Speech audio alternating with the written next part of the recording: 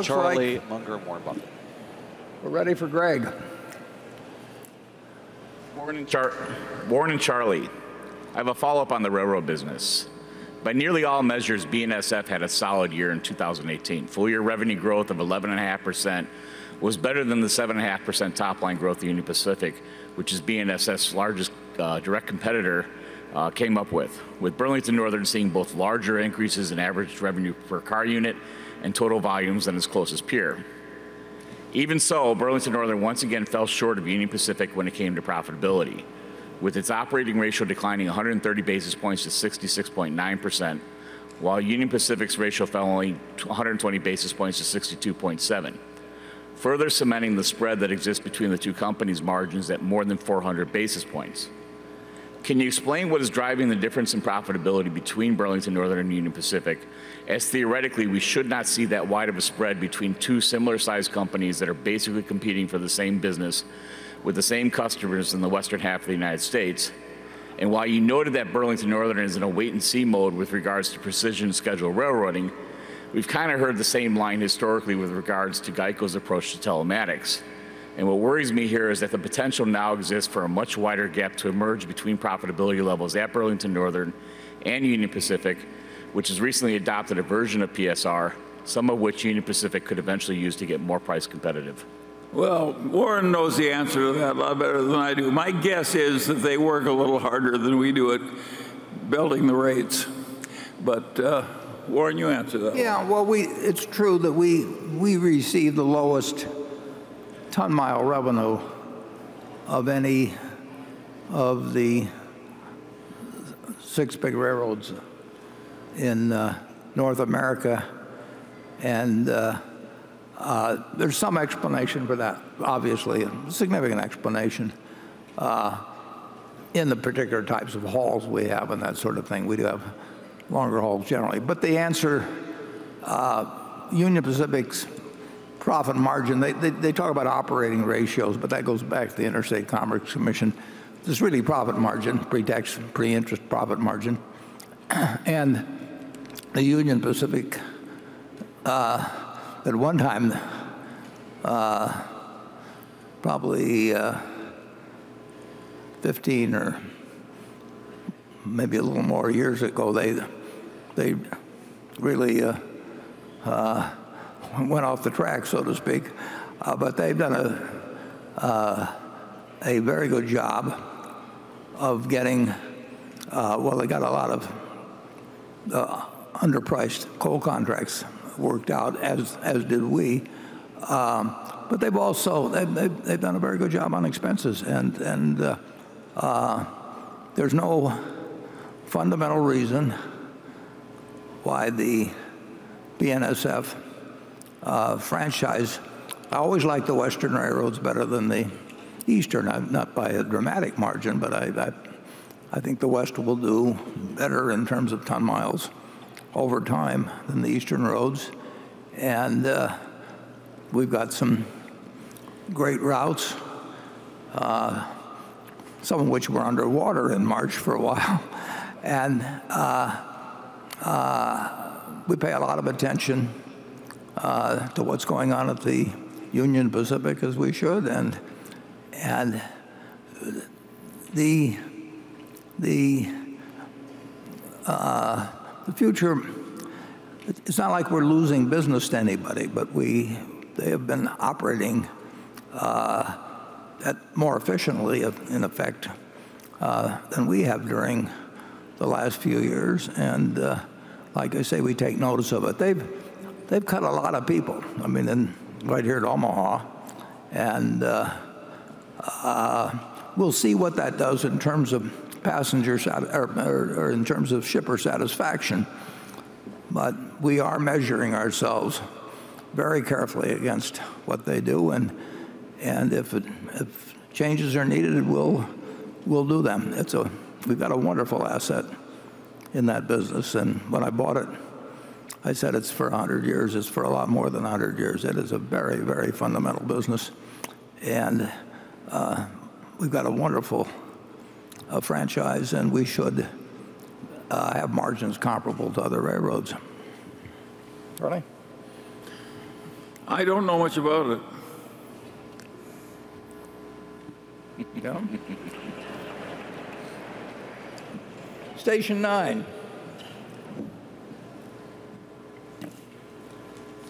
Hi, Warren and Charlie. My name is Rob Lee from Vancouver, Canada. Could you please share with us what do you value the most in life now? Thank you. Well, I'd like to have a little more of it.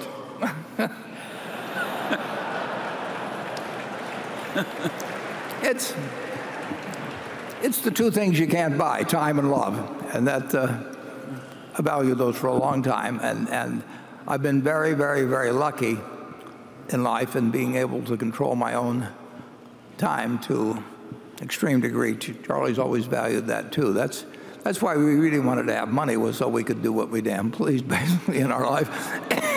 It wasn't 6 houses or boats or anything. Well, Charlie's got a boat, but it doesn't do us that much good. But time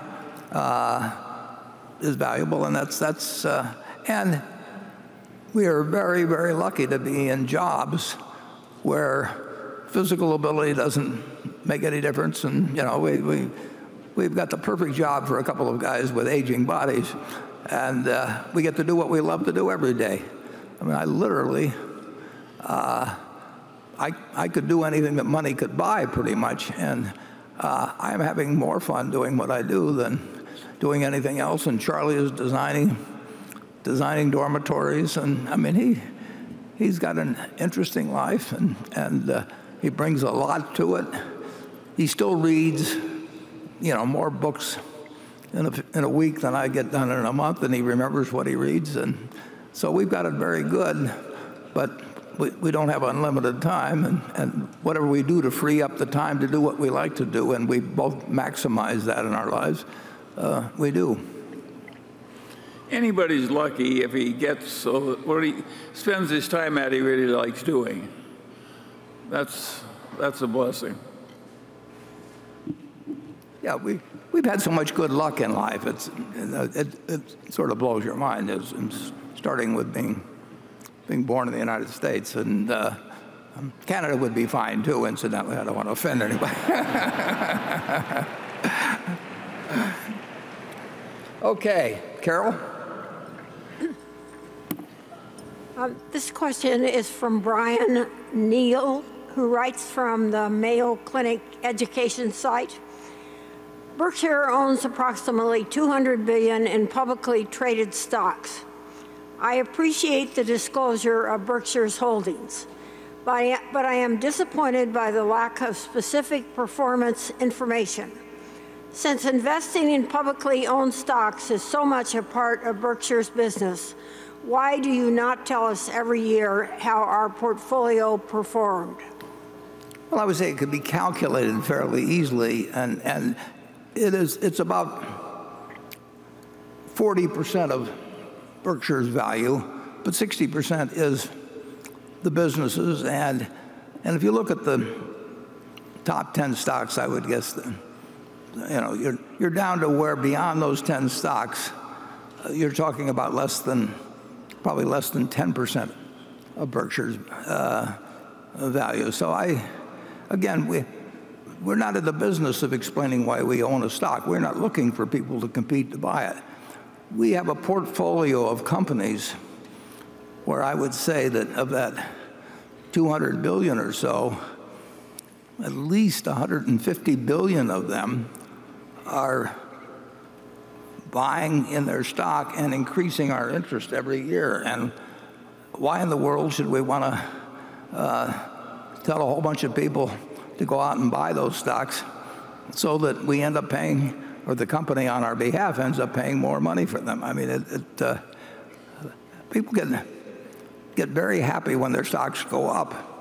But if we're going to own whether it's Bank of America, whether it's Apple, whether it's any of the big holdings, we will do considerably better in the next 10 years if their stocks do terribly during certain periods and that they buy lots of stock in. It's just exactly like buying it ourselves, except we're using their they're using our money, but it's so elementary.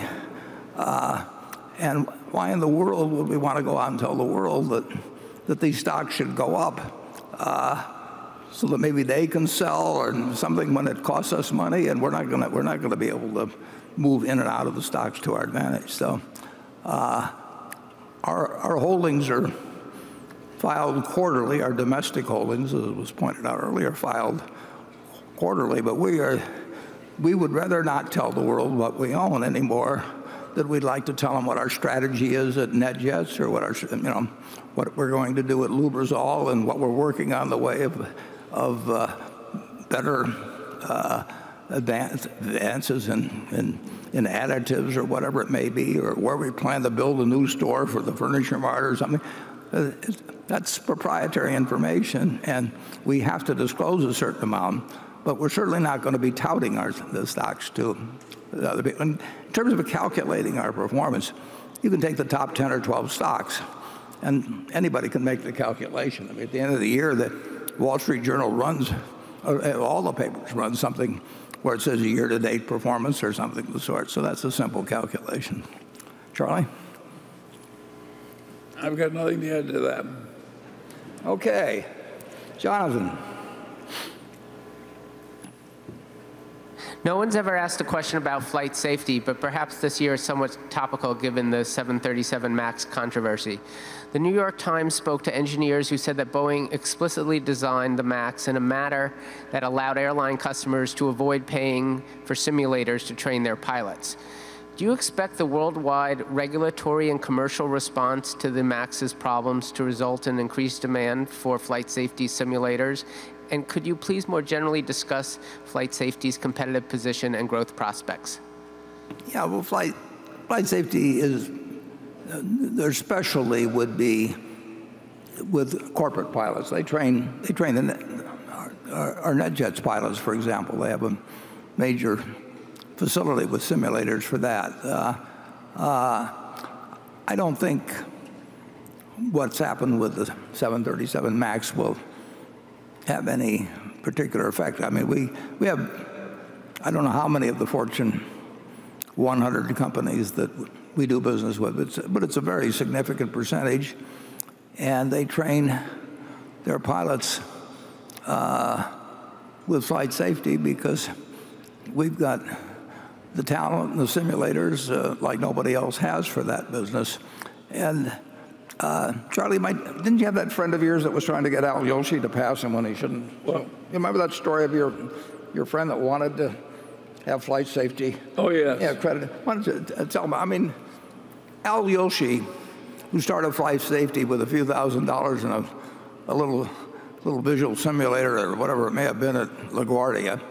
I mean, he really cared about saving lives, and he made a lot of money in the process, but he was dedicated throughout his lifetime to truly train better pilots and reduce the chance of accidents dramatically. It was a mission with him, and that spirit still continues. And as I say, we've got I can't tell you the percentages, I don't know, but I know it's very high of certainly the corporate business. We have government business, we have some airline business and all of that, but I don't expect any great change in the flight training business. But tell them about your friend, Charlie. Well, of course, people pass those tests with flying colors, and some of them just barely pass. And one of my friends just barely passed, and they called me and told me it's an art in the business. Yeah. Flight safety would not. They care about everything. They watch the details. They care, and those simulators can cost over $10 million. I mean, and they're dedicated, obviously, to a given model of plane. You might find it interesting at NetJets. At NetJets, our pilots only fly one model. I mean, at most charters and all those, I'm sure initially they could fly other models and all of that, but we just want them. We want them to be flying one model, and we give them a maximum amount of training annually. And it's when I bought the company for Berkshire, and I think it was 1998 or thereabouts. The thought obviously bothered me that I would have a significant percentage of people would be friends of mine that were using it, and you'd hate to have anything happen. I use it, my family uses it, our managers use it, and there's nobody that cares more about safety. But I don't see than at NetJets. It's a first-class operation, and It never killed a passenger. No. They had one pilot who hit a glider at 16,000 feet, and it was kind of a difficult landing. It was more than a They difficult never killed it was a woman pilot, yeah. She was flying the next day. The co-pilot was kind of taken out of operation probably, but this woman ended up almost with the control panel in her lap because this guy had turned off his battery and hit one of our Hawkers. And she had one shot at the runway, and she brought it in, and we've had some remarkable training and pilots there. And, you should ask for her if you're flying on NetJets. Station 10. Mr. Buffett and Mr. Munger. Hi, my name is Daphne. I'm from New York, and I'm 9 years old. And I'm excited to be at the Berkshire meeting, and this is my 3rd year. Wow.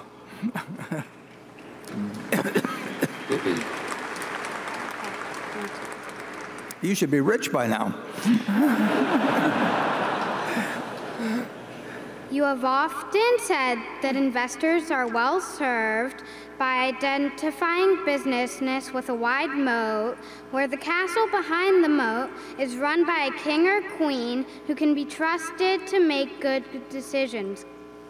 In the past, you have applied this advice by investing in businesses with world-class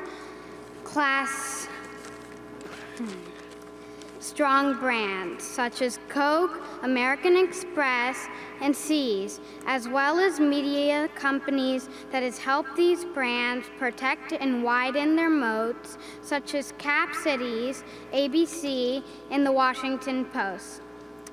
In the past, you have also generally avoided investing in technology companies, pointing out how quickly technology changes and how hard it is to build a circle of competence in it. Today, we seem to be in a world where some of the most dominant companies in the world are technology companies, and we have built powerful platforms such as Amazon, Google, Facebook, and Microsoft in America, and Alibaba and Tencent in China. These companies all have wide moats, strong brands, and are led by brilliant and entrepreneurs. That's good. My question to you is this. If Berkshire is to honor its tradition of investing in wide moats and strong brands, and especially in companies that are also capital efficient, do you think that Berkshire needs to expand its investing lens to include more of these leading technology platforms? In other words, do you believe that you need to adapt your model of wide moats and strong brands to embrace, not avoid, technology?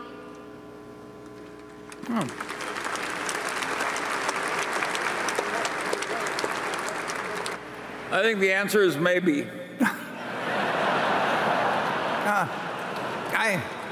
I think the answer is to put her on the board, and it'll bring down the average age enormously. We won't get criticized as much. You're exactly right in that we do like moats, and we used to be able to identify them in in a newspaper that was the only newspaper in town, or in TV stations where we felt the dominant positions, and we felt the product was underpriced in terms of advertising it.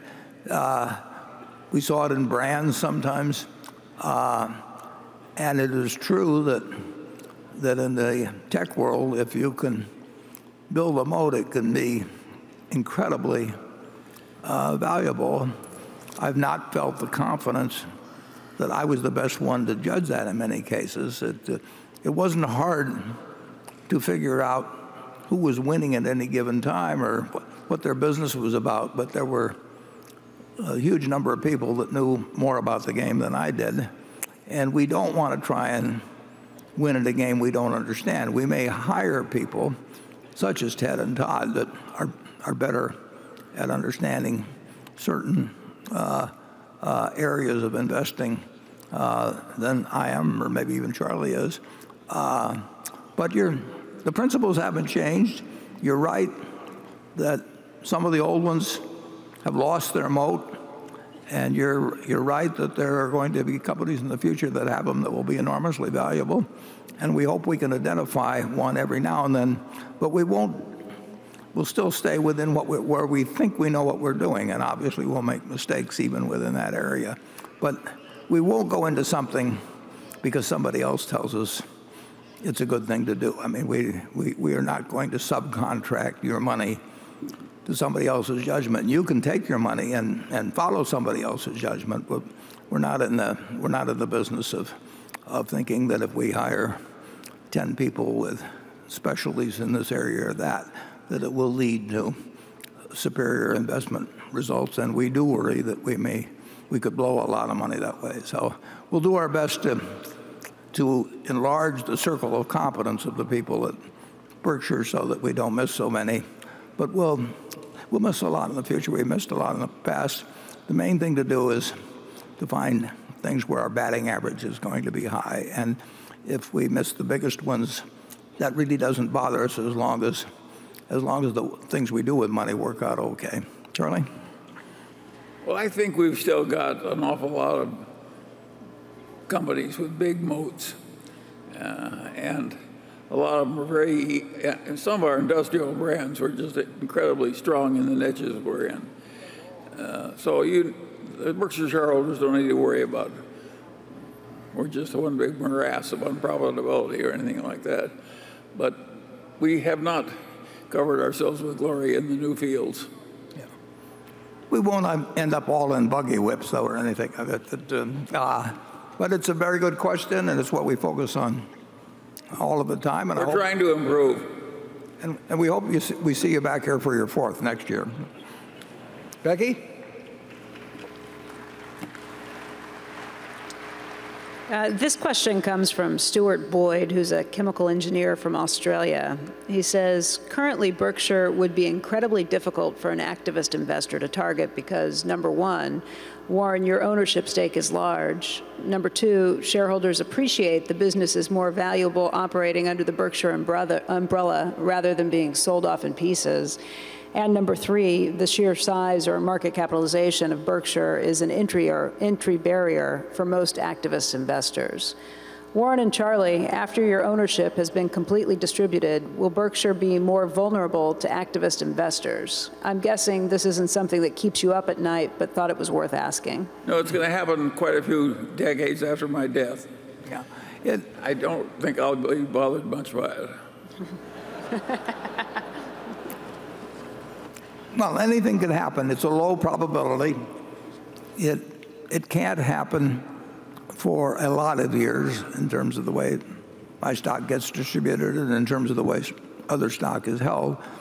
But in the end, Berkshire should prove itself over time. I mean, there are no perpetuities, and it needs to deserve to be continued in its present form. It has a lot of attributes that are maximized by being in one entity, which people don't fully understand. They think if you spin off something that would command a high PE, that therefore value has been unlocked, which is totally nonsense. I mean, it's already built in.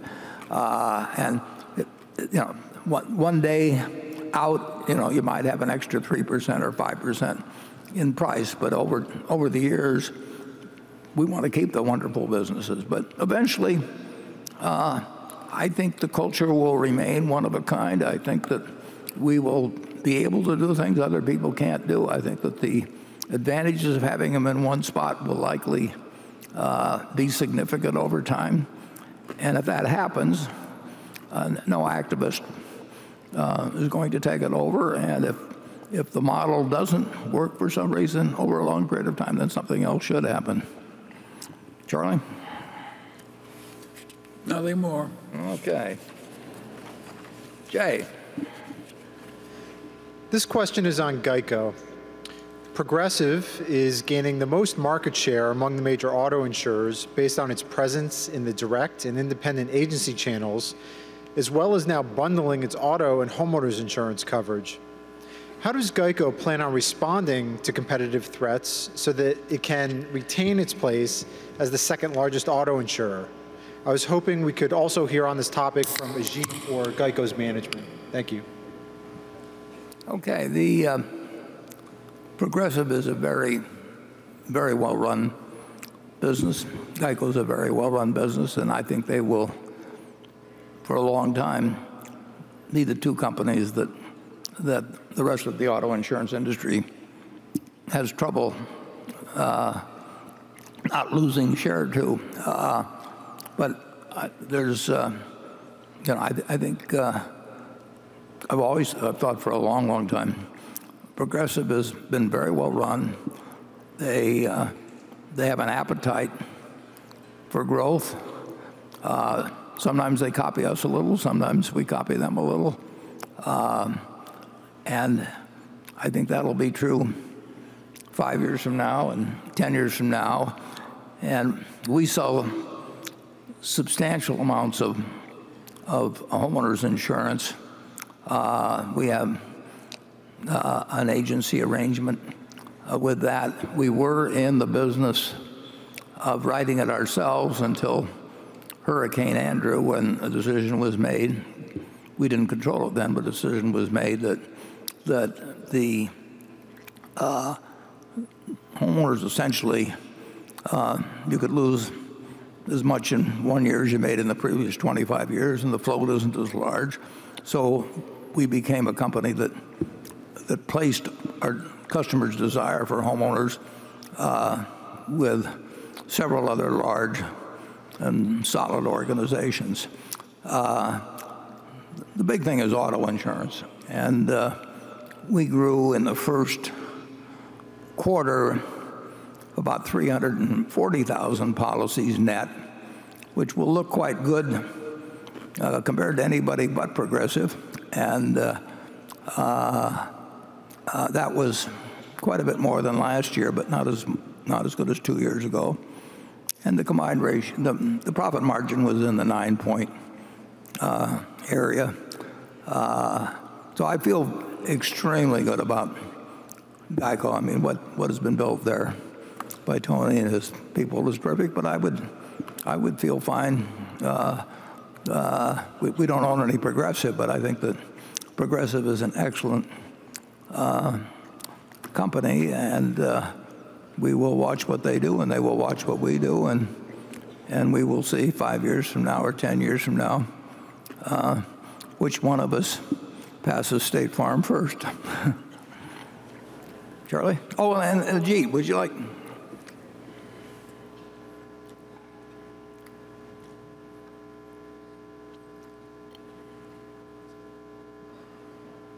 Well, the underwriting profit is really a function of two major variables. One is the expense ratio, and the other is the loss ratio, without getting too technical. GEICO has a significant advantage over Progressive when it comes to the expense ratio, to the extent of about 7 points or so. On the loss ratio side, Progressive does a much better job than GEICO does. They have, I think, about a 12-point advantage over GEICO. So net-net, Progressive is ahead by about 5 points. GEICO is very aware of this disadvantage on the loss ratio that they're suffering. and they're very focused in trying to bridge that gap as quickly as they can.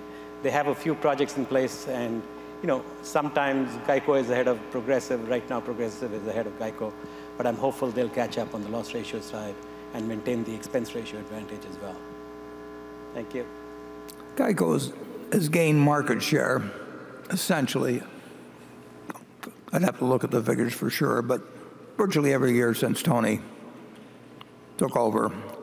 And I would bet significant money that Geico increases its market share in the next 5 years. And I think it will for sure this year. And so it is a terrific business. And Progressive is a terrific business. And we'll, as Ajit says, we've got the advantage in expenses, and we will have an advantage in expenses.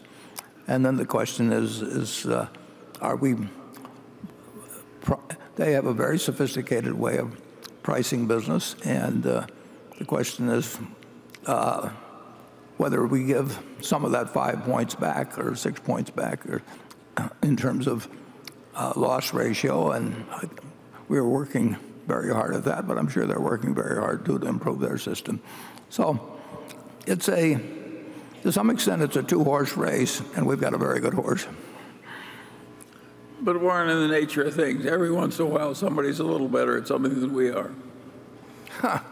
You've noticed? Yeah, I've noticed. Yeah, I'd settle for second place in a lot of the business. Okay, station 11. Mr. Buffett and Mr. Munger, thank you for taking my question. My name is Feroz Qayyum, and I'm from Mississauga in Canada, and now live in New York. My question is how to best emulate your success in building your circle of competence.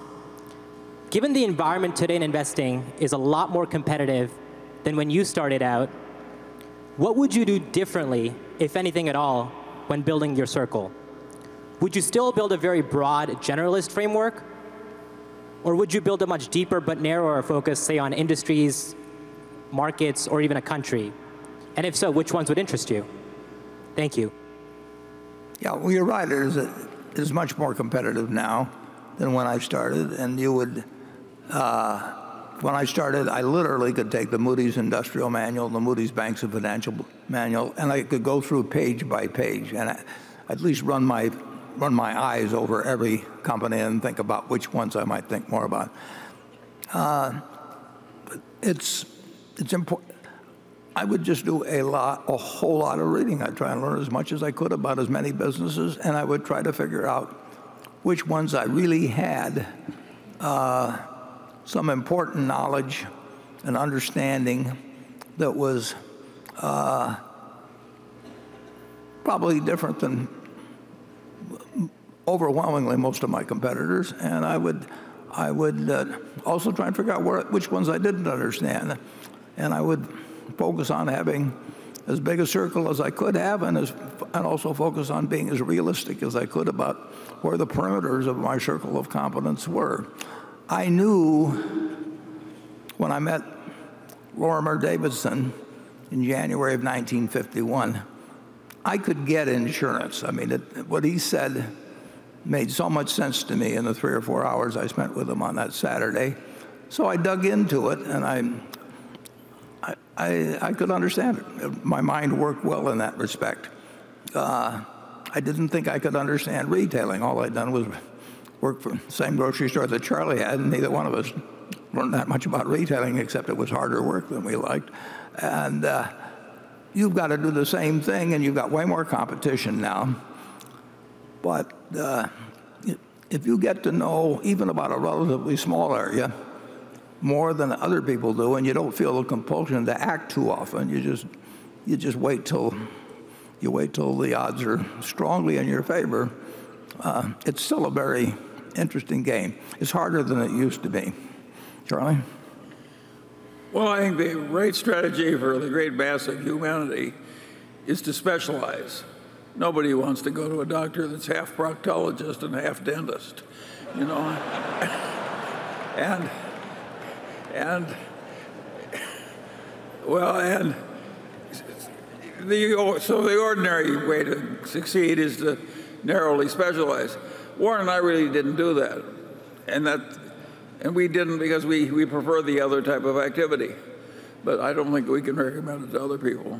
Yeah, it was a little more treasure hunting in our day, and it was easy to spot the treasure. We made it work, but it was kind of a lucky thing. Yeah. It's not the standard way to go. The business, at least I best understood, actually was insurance. I mean, and I had very little competition. And I went to the insurance department in Harrisburg, Pennsylvania. I remember one time I drove there just to check on some Pennsylvania company, and this is when you couldn't get all this information on the internet. And I went in and I asked about some company, and the guy said, "You're the first one that's ever asked about that company." And there wasn't a lot.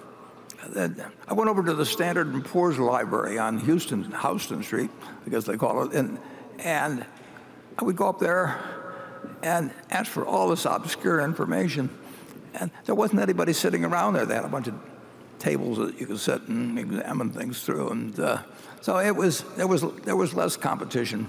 But if you know even one thing very well, it'll give you an edge at some point.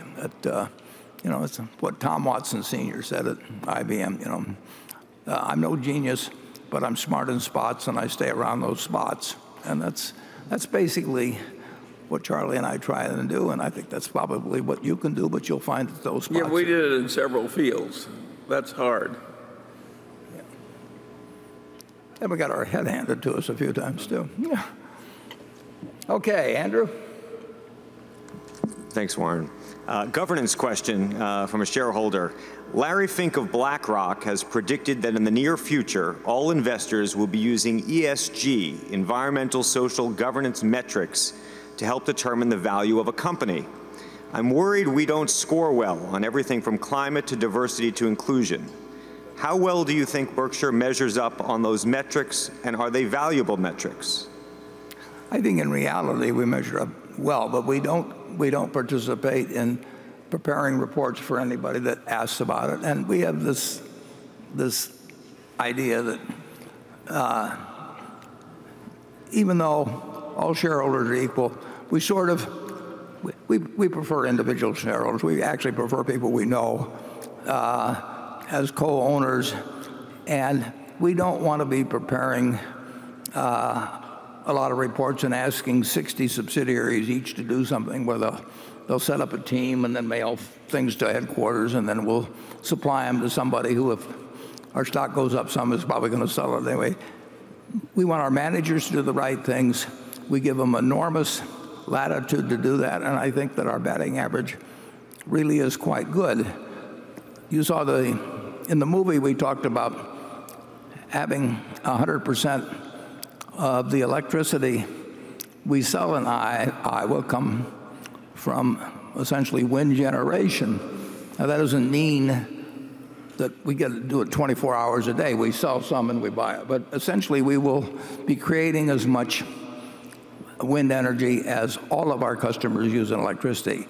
There's one there's one other utility, electric utility, that's about our size and roughly our size in Iowa, and they have practically no wind resources, and the wind blows where they exist too. But we will have that 100%. As a matter of fact, it's a moving target because we do so well. Partly, we do so well on wind generation that a number of the high-tech companies want to locate in Iowa and get clean energy from us at very low prices, and therefore the moving target becomes our growth in customers in that area. But we're not going to put out we are not going to spend the time of the people at Berkshire Hathaway Energy responding to questionnaires or trying to score better with somebody that is working on that. It's just we trust our managers, and I think the performance is at least decent, and we keep expenses and needless reporting down to a minimum at Berkshire. We do not get I mentioned this in the annual report. I can't imagine another company like it, but here we are with $500 billion of market capitalization. We do not have a consolidated P&L monthly. We don't need it. You know, now, I can't imagine any other organization doing that, but we don't need it.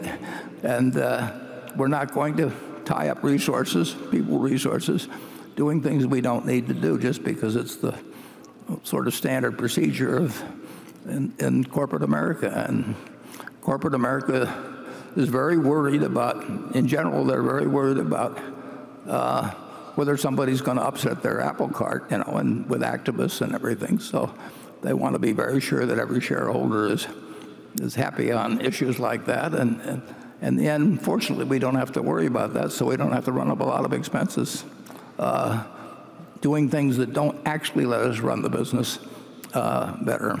Charlie? Well, I think in Berkshire, the environmental stuff has done one level down from us. And I think Greg Abel is just terrific at it. And so I think we score very well. When it gets to so-called best corporate practices, I think the people who talk about them don't really know what the best practices are. They just know what they think are the best practices. And they determine that based on what will sell, not what will work. And so I like our way of doing things better than theirs, and I hope to God we never follow their best practices. Yeah.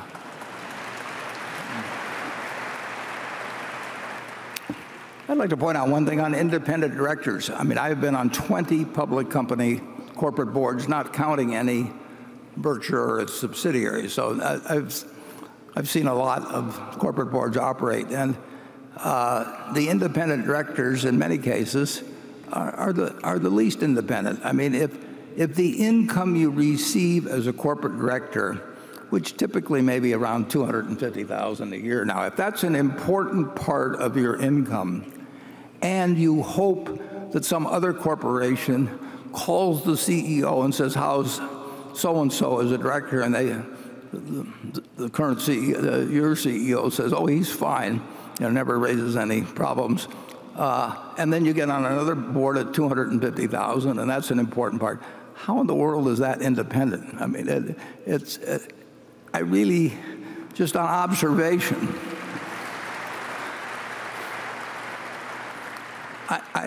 I can't recall particularly any independent director where their income was from the board was important to them. I can't recall them ever doing anything in board meetings or committee meetings that actually was counter to the interests. You know, they put them on the comp committee. I mean, they're just not going to upset the apple cart because what they're. And I'd probably behave the same way in the same position. I mean, if $250,000 a year is important to you, why in the hell would you behave in a way that's going to cause your CEO to say to the next CEO, say, "This guy acts up a little bit too much, you know, you really better get somebody else." It's the way it works, but they've got these I think it's a little worse than Warren's telling you. Yeah, Charlie and It's really awful. It was awful. I mean, and only that Warren and I we occupy the niche for pomposity very well ourselves. We don't need any more of it. Charlie and I were on one board. Well, I was on one board, actually, a long time ago, where we owned a very significant percentage of the company. And the rest of the board was almost exclusively customers of the company, but not owners. They had absolutely token holdings. And at one point, we were looking at something where a tax decision was being made in terms of a distribution of some securities. And it was a lot of money was involved. And one of the other directors said, "Well, let's just swallow the tax." Well, his swallowing amounted to about $15 or something, or amounted to. And I said, "Let's parse this sentence out. Let's swallow the tax. Let us swallow the tax." So, who wants to swallow an equal amount, to me? You don't get invited to be on boards if you belch too often at the dinner table. Well, at Blue Chip Stamps, we had a director who said, "I don't see why you guys should be so important just because you own all the shares." Yeah, Charlie. Charlie and I used to have to cool off after the blue chip stamps meetings because we and Rick Aaron owned what percent probably collectively? 50%. Yeah, 50%, and they'd appointed all the. They're all members of the Rotary Club. It came out of a government settlement or something, and it was not an ideal form of decision making, and they just had a different calculus in their mind that we did, and I can understand it, but I'm not going to replicate it. Okay, Greg.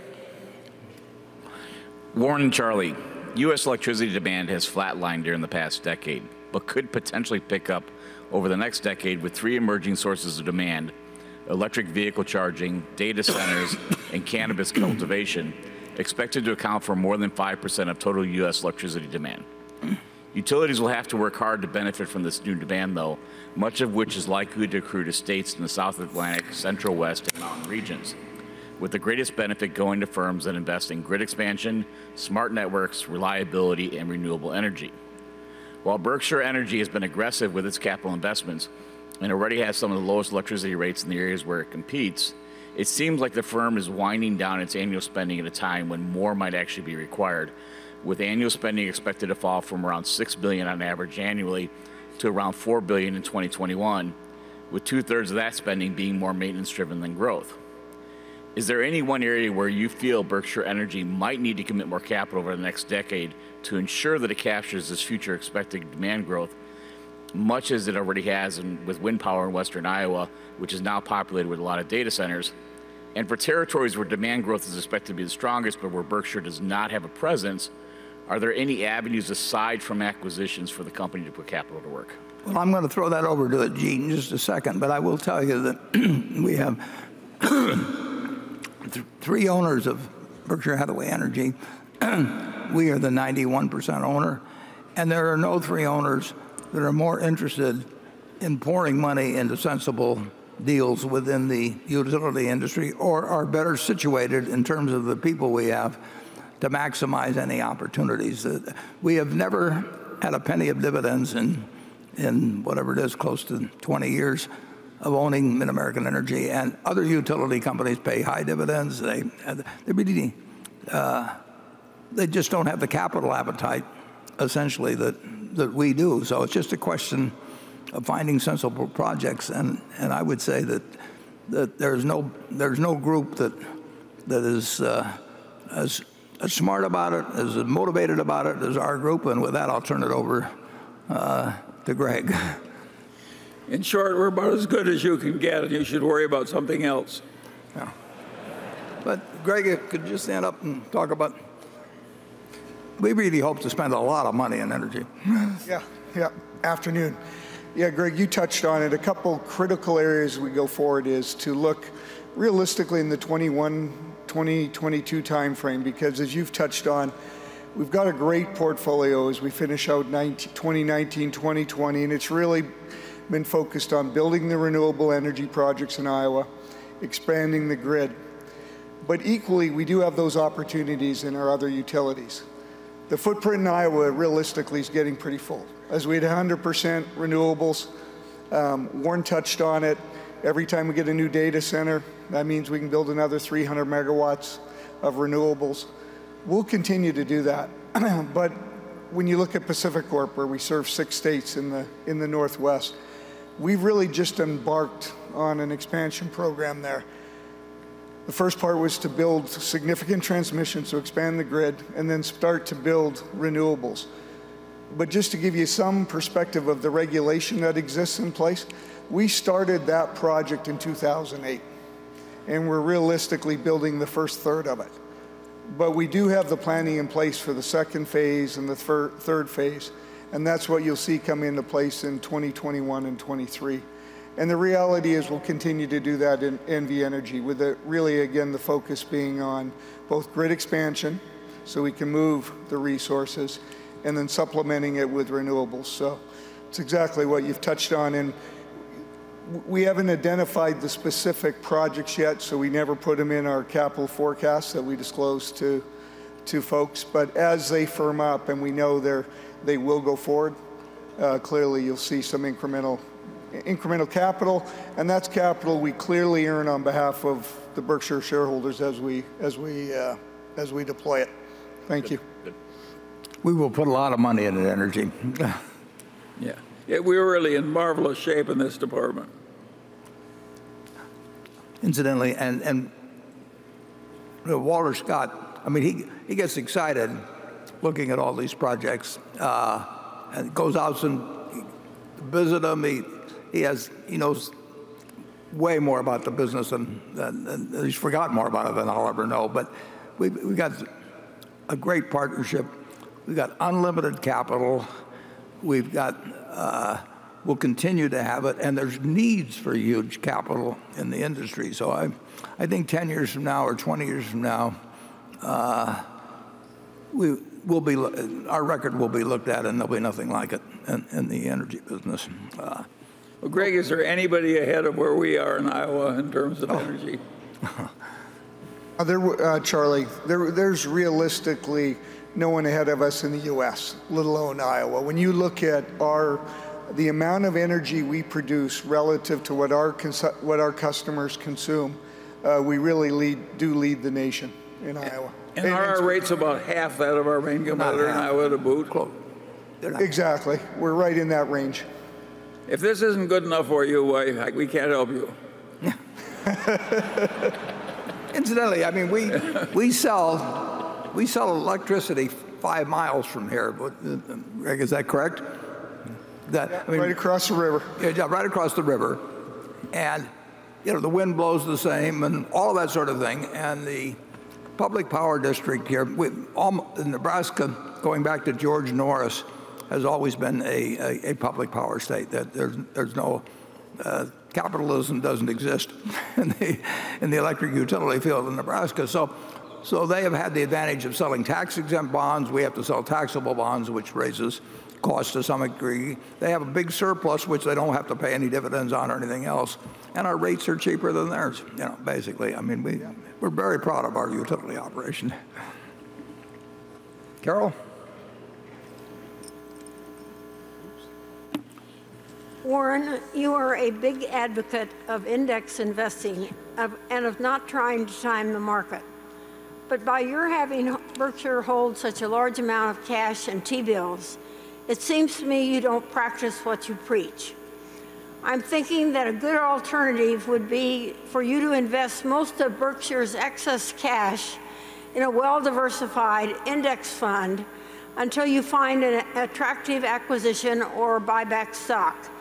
Had you done that over the past 15 years, all the time keeping the $20 billion cash cushion you want, I estimate that at the end of 2018, the company's $112 billion balance in cash equivalents, and short-term investments in T-bills would have instead been worth about $155 billion. The difference between the two figures is an opportunity cost equal to more than 12% of Berkshire's current book value. What is your response to what I say? And I forgot to say the question is from Mike Elzhar, who is with the Colony Group located in Boca Raton, Florida. That's a perfectly decent question, and I wouldn't quarrel with the numbers.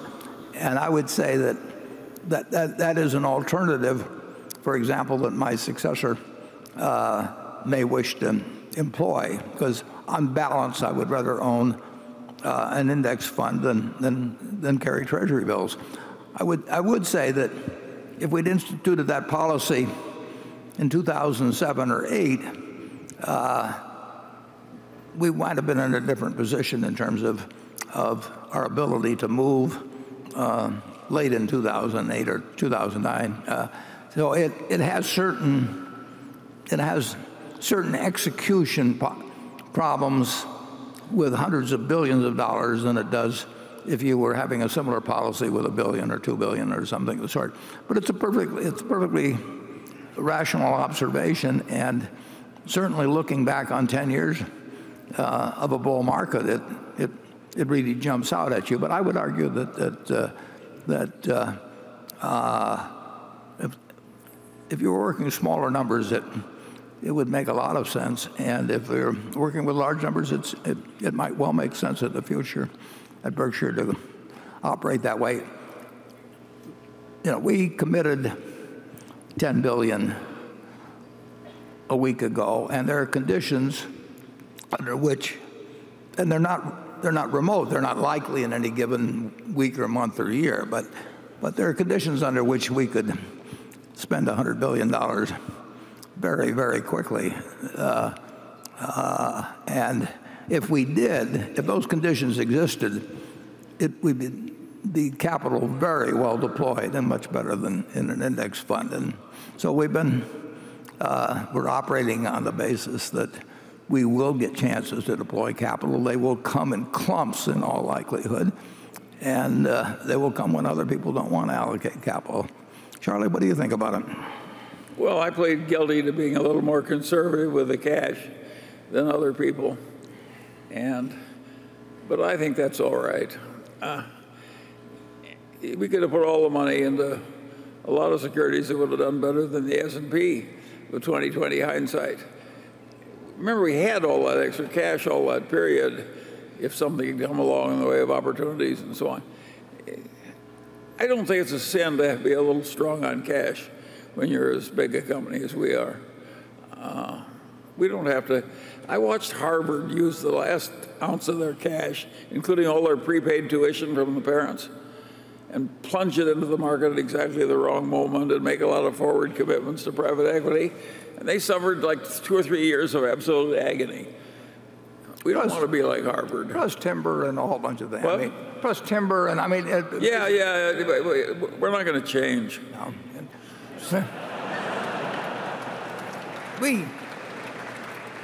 We do like having a lot of money to be able to operate very fast and very big, and we don't.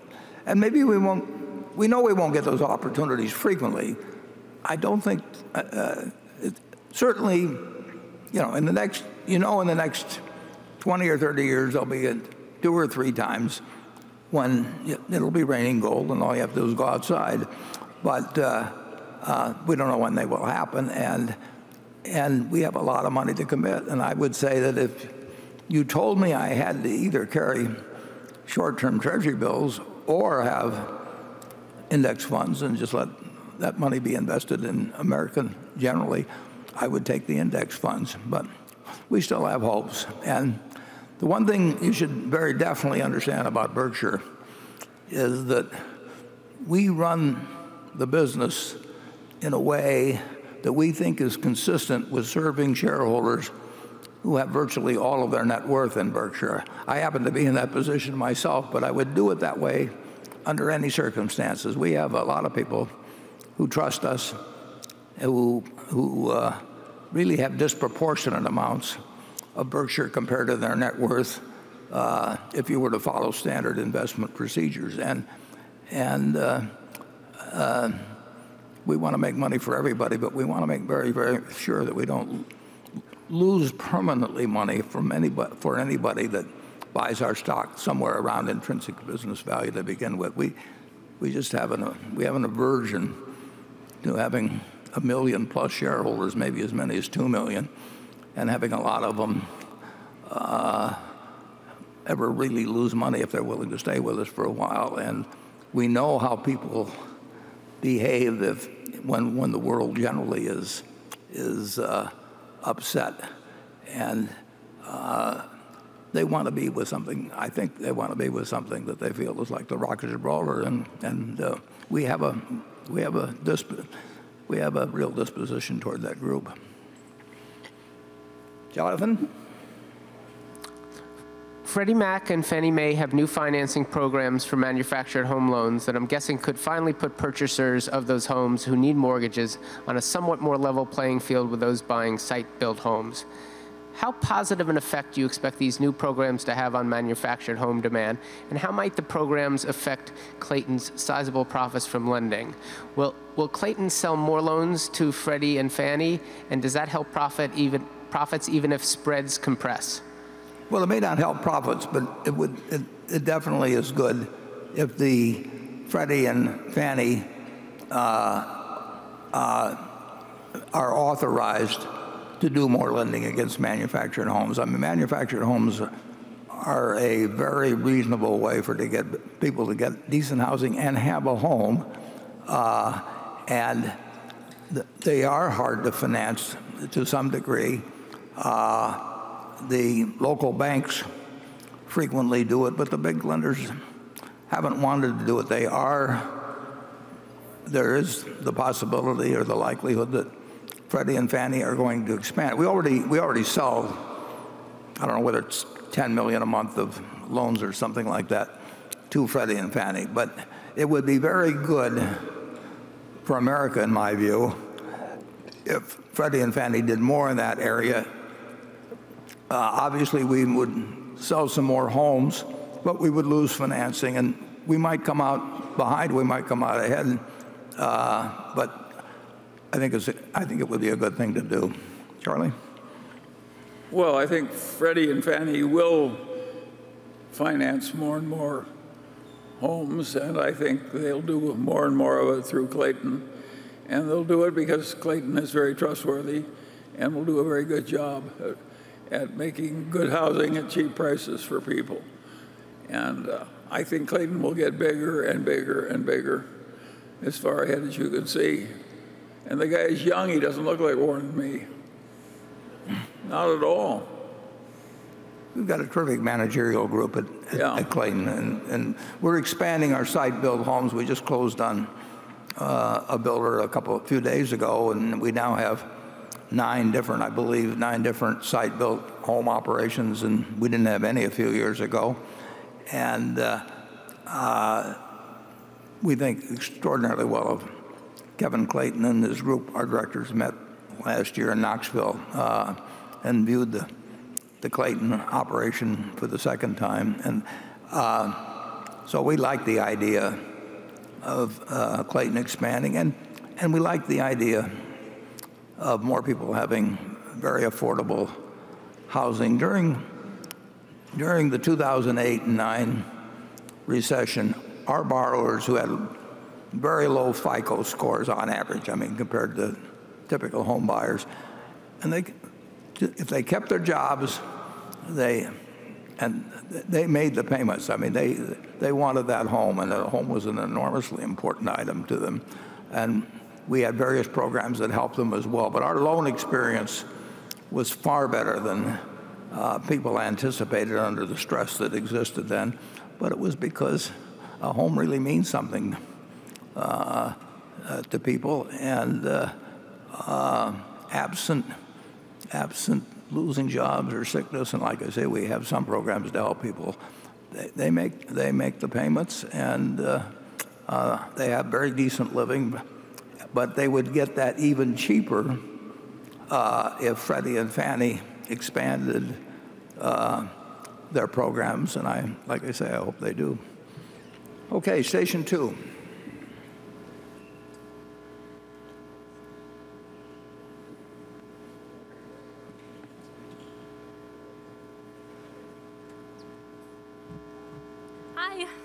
Hi, Warren. Hi, Charlie. My name is Carrie, and this is my daughter, Chloe. She's 11 weeks. It's her very first Berkshire meeting. We're from San Francisco, and we have a question on employment for you.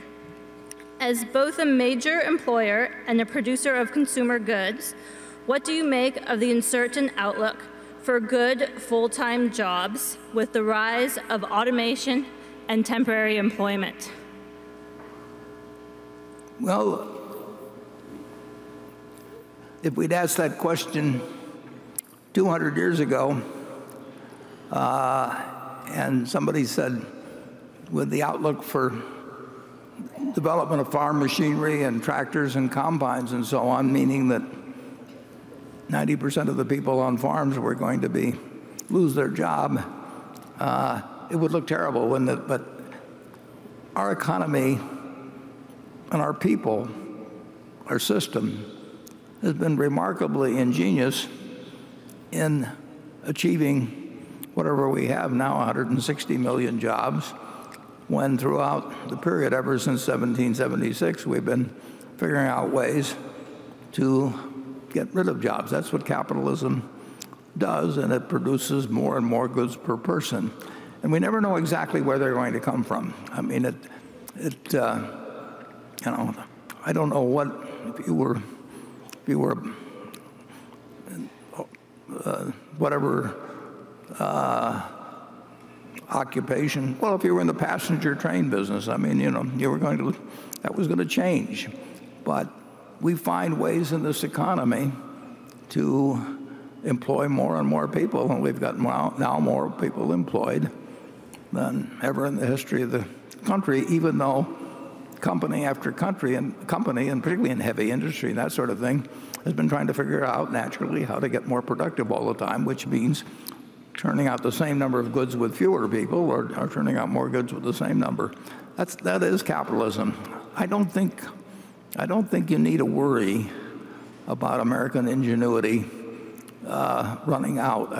I mean, you look at people in all kinds of businesses, and they like to make money, but they really like to be inventive. They like to do things, and this economy,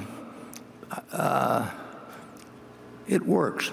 It will continue to work, and it's very tough in certain industries, and there will be dislocations. We won't be making as many horseshoes and that sort of thing when cars come along and all of that. But we do find ways now to employ whatever we're employing, 155, whatever it is, million people, and supporting a population of 330 million people. When we started with 4 million people, with 80% of the labor being employed on farms. So this system works, and it will continue to work. And I don't know what the next big thing will be. I do know there will be a next big thing. Charlie? Well, we want to shift the scut work to the robots to the extent we can. That's what we've been doing, as Warren said, for 200 years. Nobody wants to go back to being a blacksmith or scooping along the street, picking up the horsemen or whatever the hell people used to do. We're glad to have that work eliminated. And a lot of this worry about the future comes from leftists who worry terribly that the people at the bottom of the economic pyramid have had a little stretch when the people at the top got ahead faster. That happened by accident because we were in so much trouble that we had to flood the world with money and drive interest rates down to zero. And of course, that drove asset prices up and helped the rich. Nobody did that because they suddenly loved the rich. It was just an accident, and it will soon pass. We want to have all this productivity improvement, and we shouldn't worry a little about the fact that one class or another is a little ahead at one stretch. Charlie and I, we worked in a grocery store, and when people ordered a can of peas, we had ladders that we climbed up to reach the can of peas, and then we placed it in a folding box, and then we put it on a truck. And if you looked at the amount of food actually transferred between the producer and the person who consumed it, and the number of people involved in the transaction, it was, I don't know whether it was 1/3 or 1/4 or 1/5 as efficient as the best way now to get food delivered to you. And the food was worse. And my grandfather was distressed about the fact that this particular credit and delivery kind of store would be eliminated, and it was eliminated. But society progressed. It's coming back. Pardon? It's coming back. It's coming back, but more efficiently. Yeah. Anyway, we've seen a little creative destruction, and frankly, we're glad that it freed us up to go into the investment business. It worked out better for us. Becky? This question comes from Brian Gust of Grafton, Wisconsin. He's talking about regulators and politicians and says the Berkshire Hathaway investment portfolio holds several large financial institutions that are heavily regulated and are politically charged. Do you feel that in some cases the regulators and/or politicians are running the big banks instead of the CEO and the board of directors? Sure. But not too much. No, insurance has been regulated. It happens to be regulated primarily on a state basis, but insurance has been regulated ever since we went into it, and it hasn't. When I looked at GEICO, it was doing $7 million of business, and it will do 30-odd billion of business now.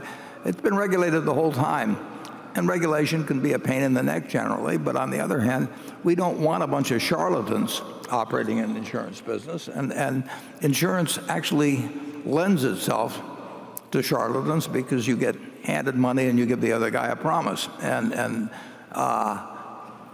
I like the fact that there is regulation in the insurance business or the banking business.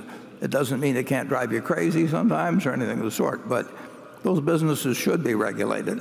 They're too important, and any time you can take other people's money and they go home with a promise and you go home with the money, I don't mind a certain amount of regulation in those businesses.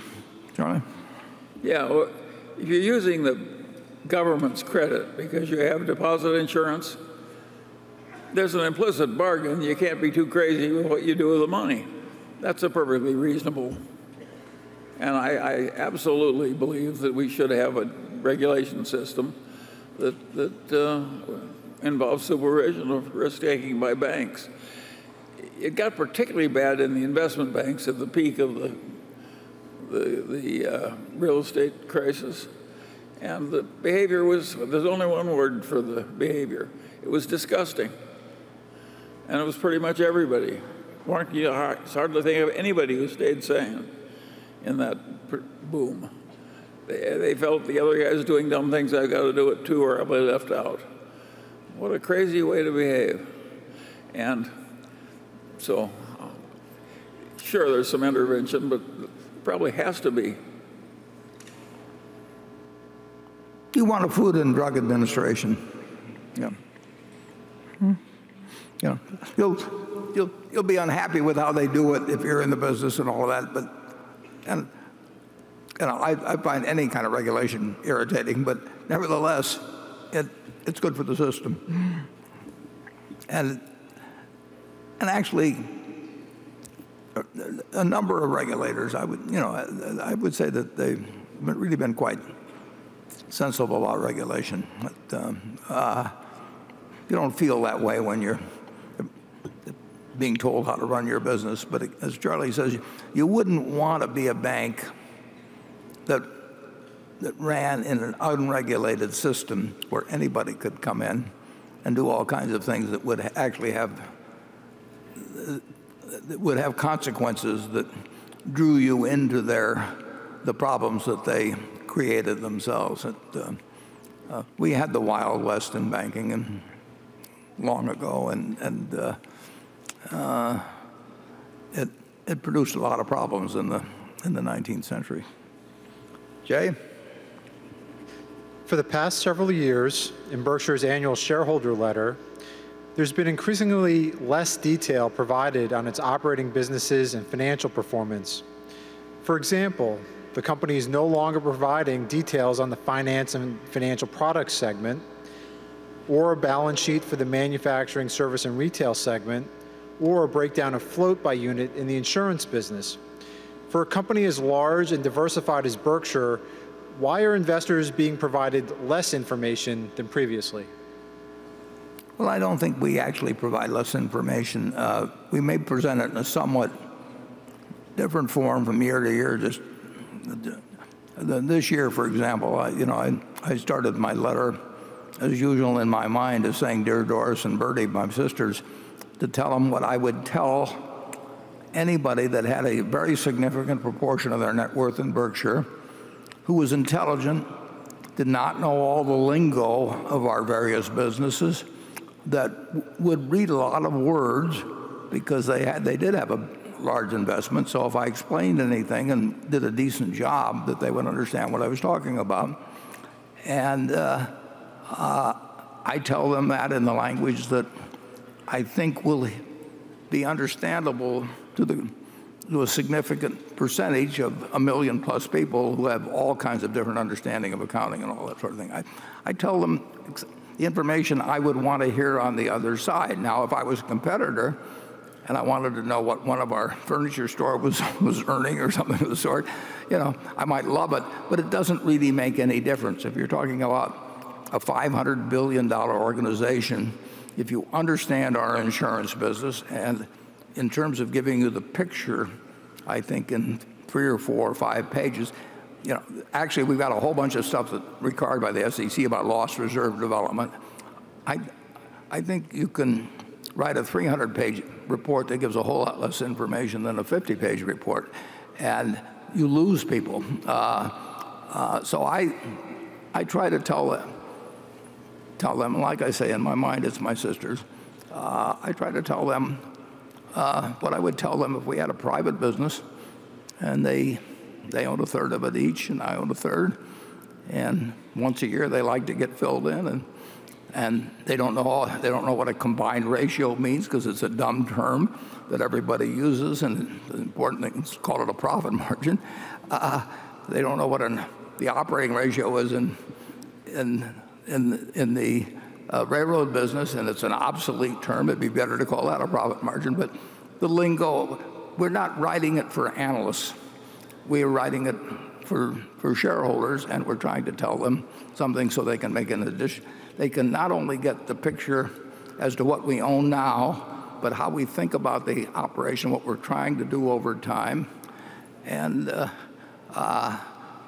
we try to do the best job we can every year. And I think if somebody is terribly interested in the details, they really are missing the whole picture, because you could have known every detail of our textile business in 1965, but we could give you the information as how much we made from linings and how much we made from handkerchiefs, and you'd be in a different world. I mean, the important thing was how we looked at running money and what we would do about things over time, and it just, you could have gotten very misled if you'd read it in 1980 or 85 and you looked for great detail on how See's Candy was doing, and as they moved eastward, we'll tell you that overall that failed in terms of moving out the territory, but going into a whole lot of detail that might be very interesting to an analyst, but really for the shareholder, they've got to make a decision as to who's running their money and how they're running it, and what they've done over time and what they hope to do in the future and how to measure that. And we're writing it for the individual. Charlie? Well, I suppose I should be watching every tiny little business down to the last nickel, but I don't. And I don't want that much detail.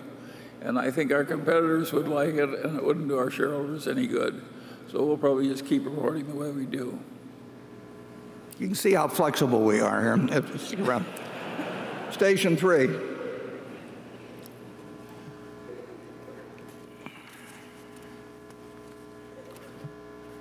Hello, Ms. Buffett and Ms. Munger. I'm Xiaxue Jingjing from China International Capital Corporation Limited. Last week, China announced 12 new measures on further opening up the financial industry. All these measures will allow more invested institutions to enter into Chinese financial market and to ensure the policies of foreign investment to be consistent with those of domestic investment. What do you think about these new measures? Do you believe the foreign financial institutions will have more pricing power over the Chinese stock markets in the future? Do you have any plans to set up a company in China? If so, what time? Thank you. Well, we've got one now. Dairy Queen is all over China. And it's working fine.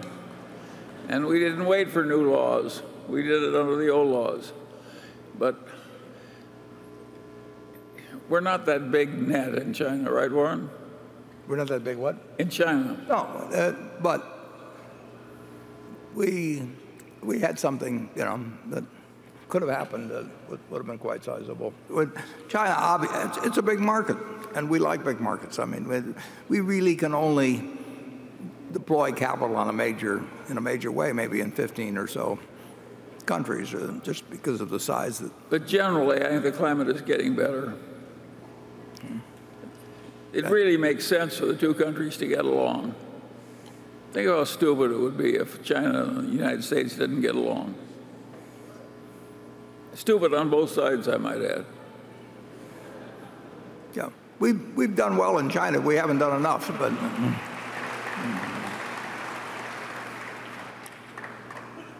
Andrew? Warren, this is a question from a member of the House of Lords in Westminster who happens to be here today, who also is a shareholder of the company. This is Lord Gadia, who says, you've written, we hope to invest significant sums across borders. So what's your appetite to invest in the UK and Europe, and how will Brexit impact that?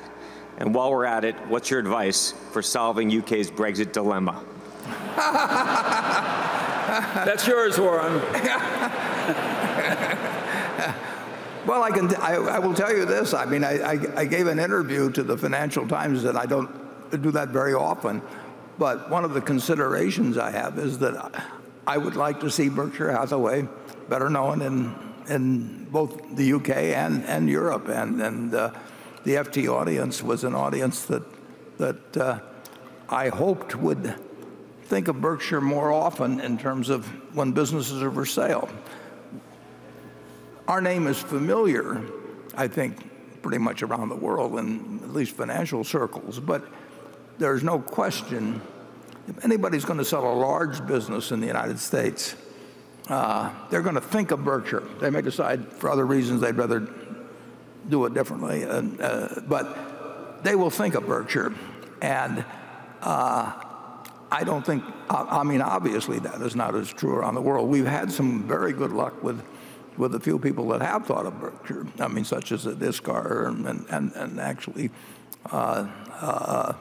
Berkshire Hathaway Energy had one of its base holdings from way back was in the UK.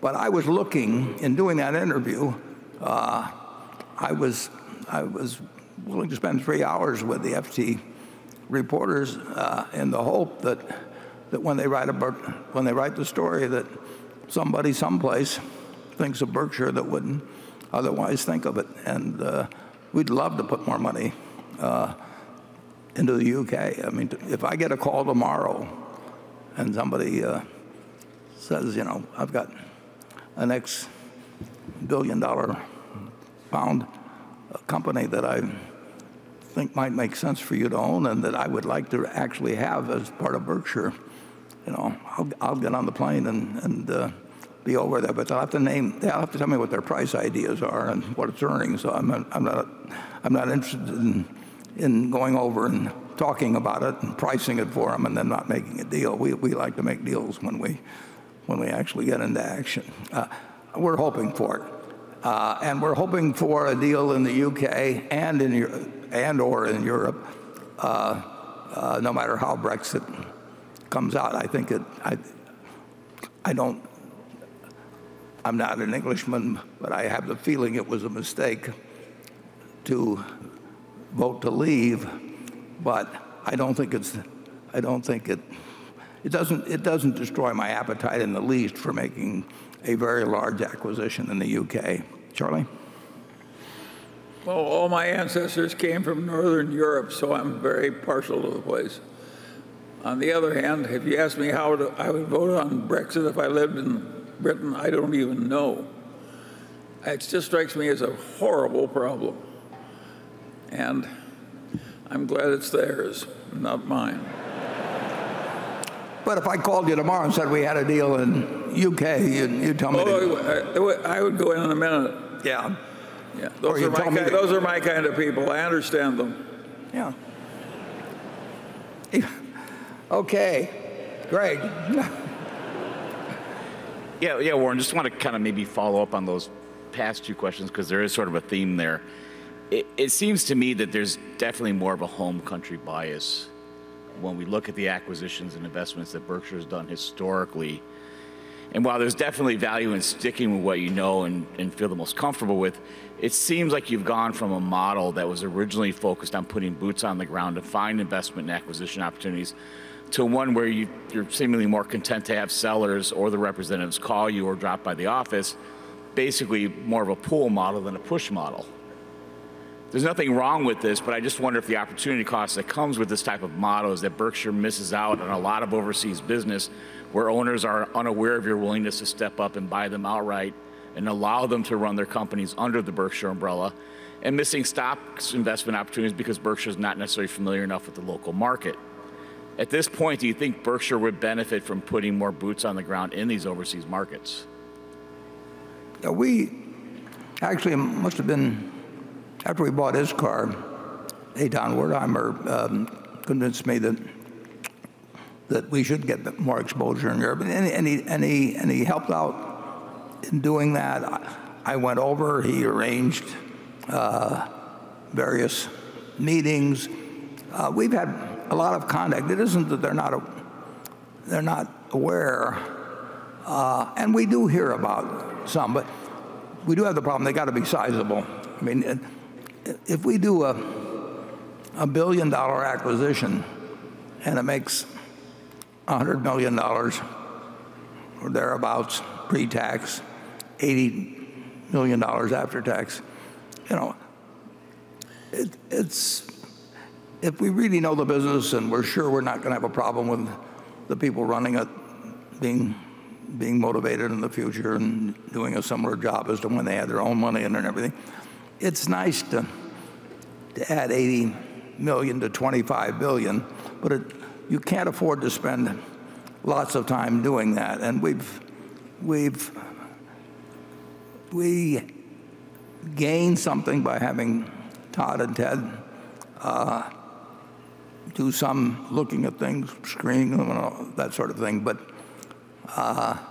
in the end, you want somebody some family that's held their business in Europe or in the UK for 50 or 100 years that can make a deal and that wants to do it with Berkshire. I mean, if they're looking to get the most money, if they want to have an auction, we're not going to win and we're not going to participate because we're not going to waste our time on it.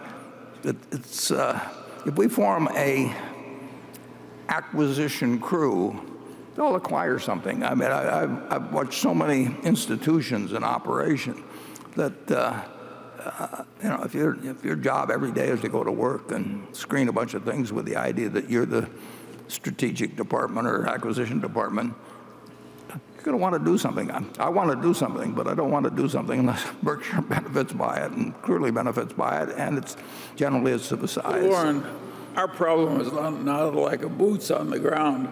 Our problem is the people on the ground are paying prices that we don't want to pay. Yeah. That's our problem. And that problem is not going to be cured by boots. We can spend $100 billion in the next year. That is not a problem. No. Spending it intelligently is a huge problem. Our competitors are buying with somebody else's money, and they get part of the upside and take none of the downside. And that is hard to compete with people like that. Yeah, they'll leverage it up. They'll make a lot of money if it fails, and they'll make even more money if it succeeds. And that's not our equation. No. And that isn't always that way, but it's certainly that way now. It's probably. It's not in the shareholders' interest that we get to be like everybody else. Oh, yeah.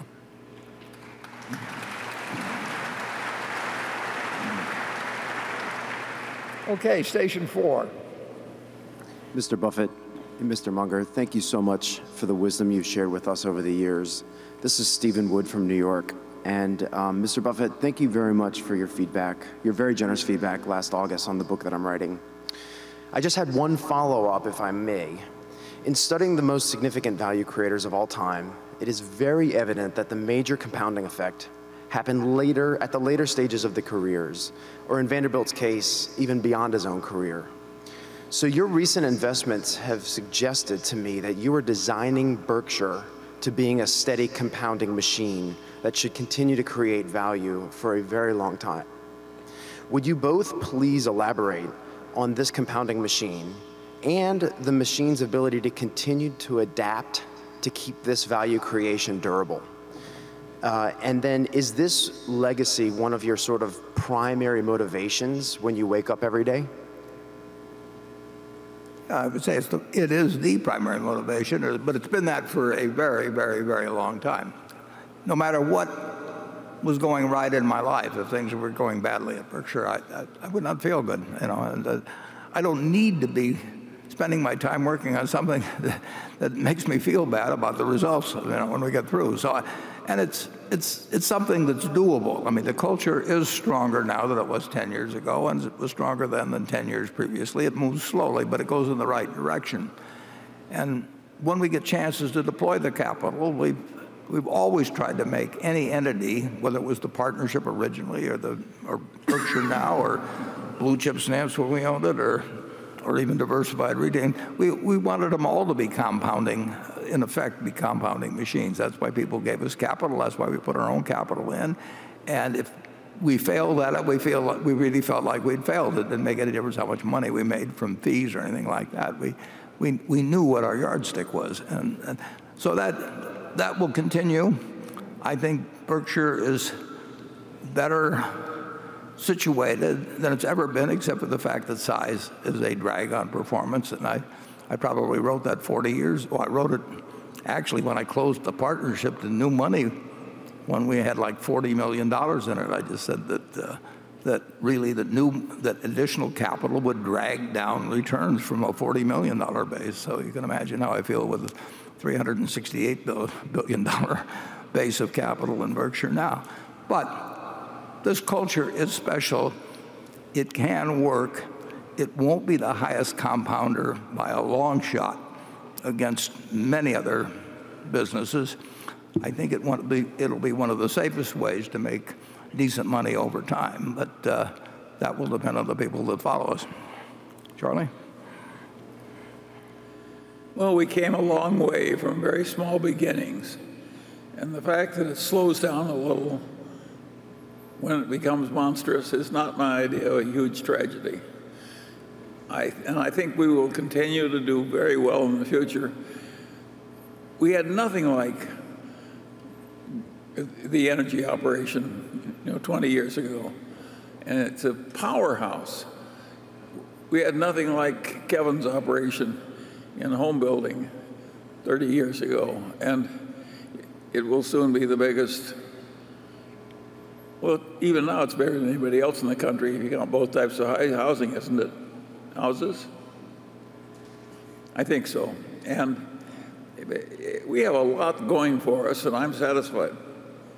I think it's going to continue reasonably. And it would ruin our life if we did it terribly. So that's what we wake up thinking about in the morning. But I wouldn't want to be in a business where I was going to let down other people. And I think it'd be crazy to do something like that, even if you weren't rich in '88. So, but we are motivated to have something that is regarded as something different than others. And we're actually in a world where so much money is institutionalized. I like the idea of having something that's actually owned by individuals in very significant part who basically trust us and don't worry about what the next quarter's earnings are going to be. I think it's different than much of capitalism, and I think it's something that Charlie and I feel good about. Additional, Charlie? Yeah, absolutely.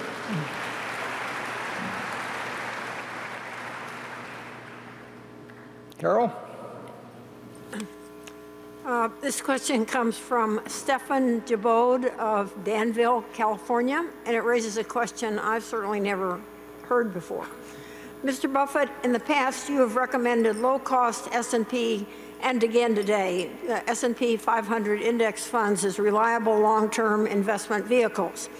These funds have certain inherent structural advantages, such as low costs and automatic reshuffling of their holding. But Berkshire also has certain structural advantages, such as financial leverage from the float and diverse capital allocation opportunities. I think of Berkshire as being ahead in this game. For example, it seems to me that if Berkshire's overall operating business and investment performance were to exactly match the total return of the S&P index over a 10-year period, Berkshire's growth in intrinsic value would outperform the S&P 500. If you agree, could you estimate by how many percentage points? Well, the answer is I won't estimate anything, but if we just own stocks and we own the S&P, our performance would be significantly worse than the S&P because we would be incurring a corporate tax, which would now be 21% on capital gains, plus possibly some state income taxes. And effectively, our tax rate on dividends depends where they're held, but somewhere between 10.5% or 11 and 13%. So Berkshire is a mistake. It's at a corporate disadvantage simply by the way the tax law runs compared to owning an index fund, which has no tax at the corporate level, but just passes through to shareholders. So I don't know whether we'll outperform the S&P 500 or not. I know that we'll behave with our shareholders' money exactly as we would behave with our own money, and we'll basically tie our fortunes in life to this business, and we will be very cognizant of doing anything that can destroy value in any significant way. But we will probably, if there were to be a very strong bull market from this point forward, we would probably underperform during that period. If the market 5 years from now or 10 years from now is at this level or below, we will probably overperform. But I don't think that I don't quite understand the question in terms of when it says the total return of the S&P over a 10-year period and Berkshire's growth in intrinsic value would outperform. I don't know whether that will happen or not. Charlie? Well, there'd be one big advantage for the shareholders that pay taxes, and that is that the Berkshire shareholders, even if we just match the S&P, we'd be way ahead after taxes. We all have a pretty decent role in life and a pretty good position. We shouldn't be too disappointed. No.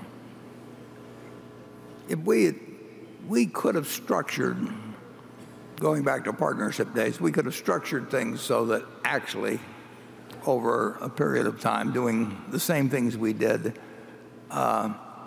would have come out somewhat more favorably for shareholders if we kept it to the original partnership group. But the present form hasn't worked badly, although we have had periods when our corporate capital gains tax, as opposed to the individual, I think it got up to 39% a couple of years or 1 year, and certainly was 35% for a long time. And then on top of that, we had state income taxes in some cases, and they exceeded.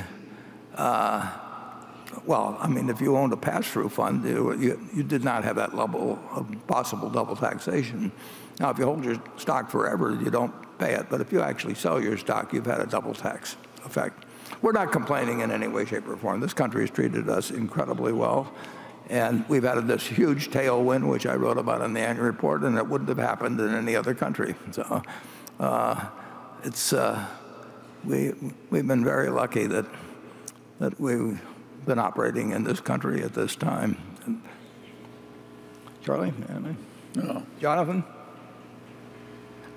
In Nevada, several casinos have cut the cord with our NV Energy subsidiary and are seeking their electricity needs elsewhere, even though they had to pay huge exit fees. I have 3 questions about this phenomenon. 1, do you believe that these are rational choices, or were they made for non-economic reasons? 2, what can NVD do, if anything, to stem the tide of defections? And 3, is this something that could happen in other states where you operate regulated utilities, or is the situation in Nevada somehow unique because of supersized customers that have more leverage in the power market than smaller industrial customers in other states? And I don't know whether that's a question for you or Greg, but I'd be happy to hear from either of you. It's a question for Greg.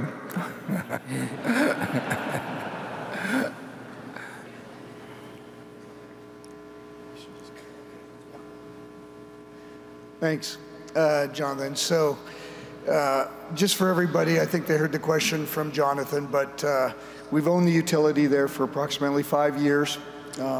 When we inherited the utility, we knew it had some fundamental issues around its customers. The relationships were really strained from day one because they'd had a history of continuing to increase rates, and they really weren't delivering renewable energy or meeting the customer's needs or expectations. So we knew we had some challenges there. As we sit here today, we've had 5 customers leave our system. Those customers still use our distribution services. So the only thing we do not provide them is the power. So we have lost an opportunity to sell them power, and we've lost the associated margin on that. And we were disappointed with that.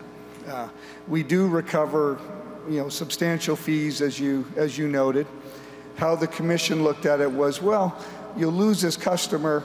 We'll give you effectively 6 years of profit on that. And by then you should have grown back into your normal load. And actually, it's a fair outcome.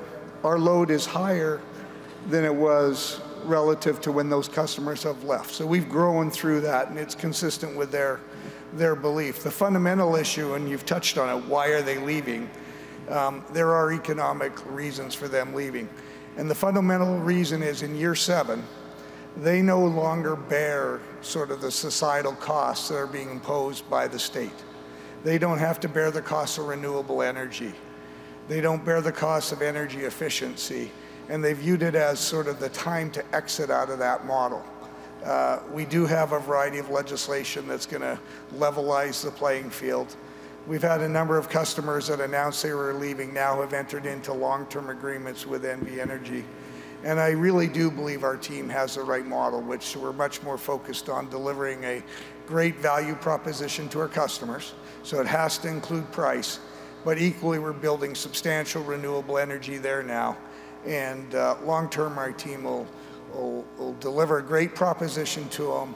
And I think that and NV Energy will prosper in the long term. We're going to be happy with it as a long-term investment. Thank you. Greg, could you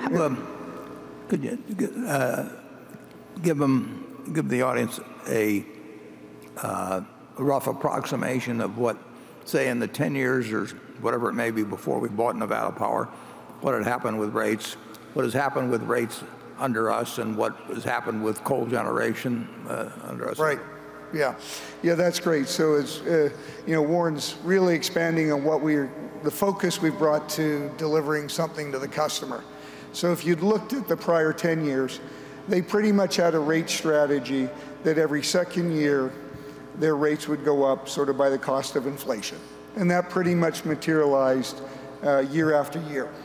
We came in immediately, just like we've done in Iowa. So we've built all that renewable in Iowa, and we've never increased rates since the date we acquired it, 1999. So rates have been stable, and we don't ever see raising rates in Iowa till probably 2030 or 2031. Our team took a very similar approach in Nevada, which was to stabilize it. So rates are down probably 5 to 7% since we've owned them, so we haven't had rate increases. We've announced substantial rate increases again that'll take effect every 2 years. So just like we used to be able to have rate increases, we have a view of when we'll decrease their rates. The rates will go down again in 2002. In 2 years. And then on top of that, there's been an approach to eliminate coal, as Warren touched on. So fundamentally, when we acquired it, all their coal fleet was operating. We've retired a substantial portion of the coal fleet already. And by, I believe it's within a year, this 2023, we'll have eliminated 100% of their use of coal in that state. And it was a substantial portion of their portfolio in the past. So team's done a great job. Thank you.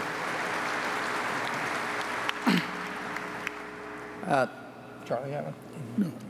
No. Station 5. Yes, hi. My name is Aaron Lanny. I'm a portfolio manager at a company called Medici out of Montreal, Quebec. My question is actually for Todd and Ted, if possible. So according to Warren, you lag slightly behind the S&P 500 since joining Berkshire. So what recent changes, if any, have you implemented to increase your odds of beating the S&P in your respective stock portfolios over the next 10 years? Yeah, I'm not sure whether Todd or Ted are here, but I will tell you, but then I'll make this the final report on it. But on March 31st, actually, one is modestly ahead, one is modestly behind, but they are extraordinary managers. It has not been, it's been a tough period to beat the S&P, and like I say, one is now is ahead of the S&P over that period. One's modestly behind. They've also helped us in just all kinds of ways. What Todd has done in connection with the medical initiative we have with J.P. Morgan and Amazon. I mean, I don't know how many hours a week he's worked totally on that. The things they brought to me, what Ted did in terms of the Home Capital Group, where we have essentially, in a major way, we stabilized a financial institution that was under attack and experiencing runs in Canada, and he did the whole thing. I heard about that on a Monday, and on Wednesday we put an offer before the company, and previously to that they probably had dozens and dozens of people combing over them, and meanwhile they were struggling, and you know, it was remarkable what he did, and I think it's appreciated in the Toronto area. So we are enormously better off because the two are with us. And while we have that measurement, like I say, I'll just put it this way, they're doing better than I am anyway. So if you ask me to report on them all the time, I'll have to report on myself all the time, and I'm not, that would be embarrassing compared to how they do. They're very, very smart. They've been smart with their own money over the years. They've been smart in running other people's money over the years. And they've made us a lot of money, but they made it during a market where you'd have made a lot of money in the S&P as well. Charlie? No, I'm fine. Okay, Becky? This question comes from Lidor Zloof, Yossi Zloof, and Dan Gorfung of Israel.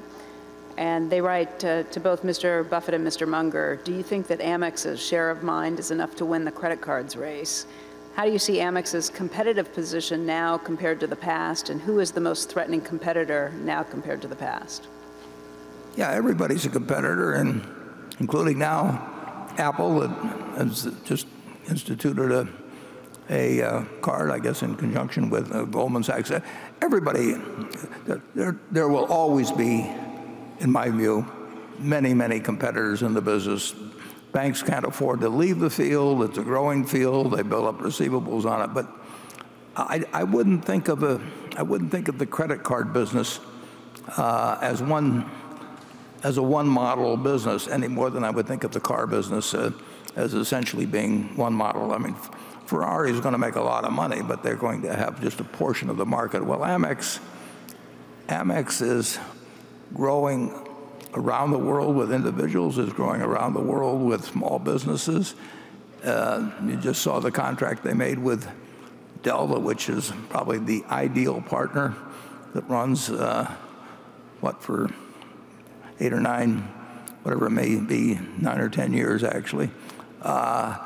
It's, you know, the billings go up per capita, they go up, the coverage spreads, and they're going to have loads of competition, and they always will. But they had, that's something. J.P. Morgan, took on the Platinum Card and was a competitor, and the Platinum Card had highest renewal rates that they've had, and they increased the price, I think, from $450 to $550 during a competitive battle, and retention improved, and new business improved, and 68% or so of the new business was millennials. I mean, it is not an identical product with anything else, and as a premium card, it has a clientele which is large. It may be X percent of the market, maybe 3/4 of X percent, or whatever it may be. It isn't for the person that likes to have 5 cards and look every day at which one provides the most rewards that day, or in what gas stations or something of the sort. But it's got a very large constituency that has a renewal rate, a usage rate that's the envy of everybody else in the industry. So I like our American Express position very well. Charlie? Charlie, anything on American Express? No, I think we own the world as long as the technology stays the same.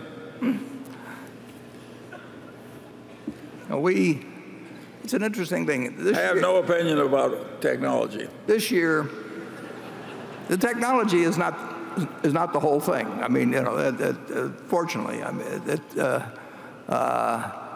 if you look at credit card usage, there are a lot of different things motivating different people to use various types of payment systems, and there's a lot of them that are growing. There's some of them that are marginal, and American Express is an extraordinary operation. And I think this year, our share of the earnings, well, by next year, our share of the earnings of American Express will be equal to the cost of our position. We'll be earning 100% on what that position cost us, and I think it will grow.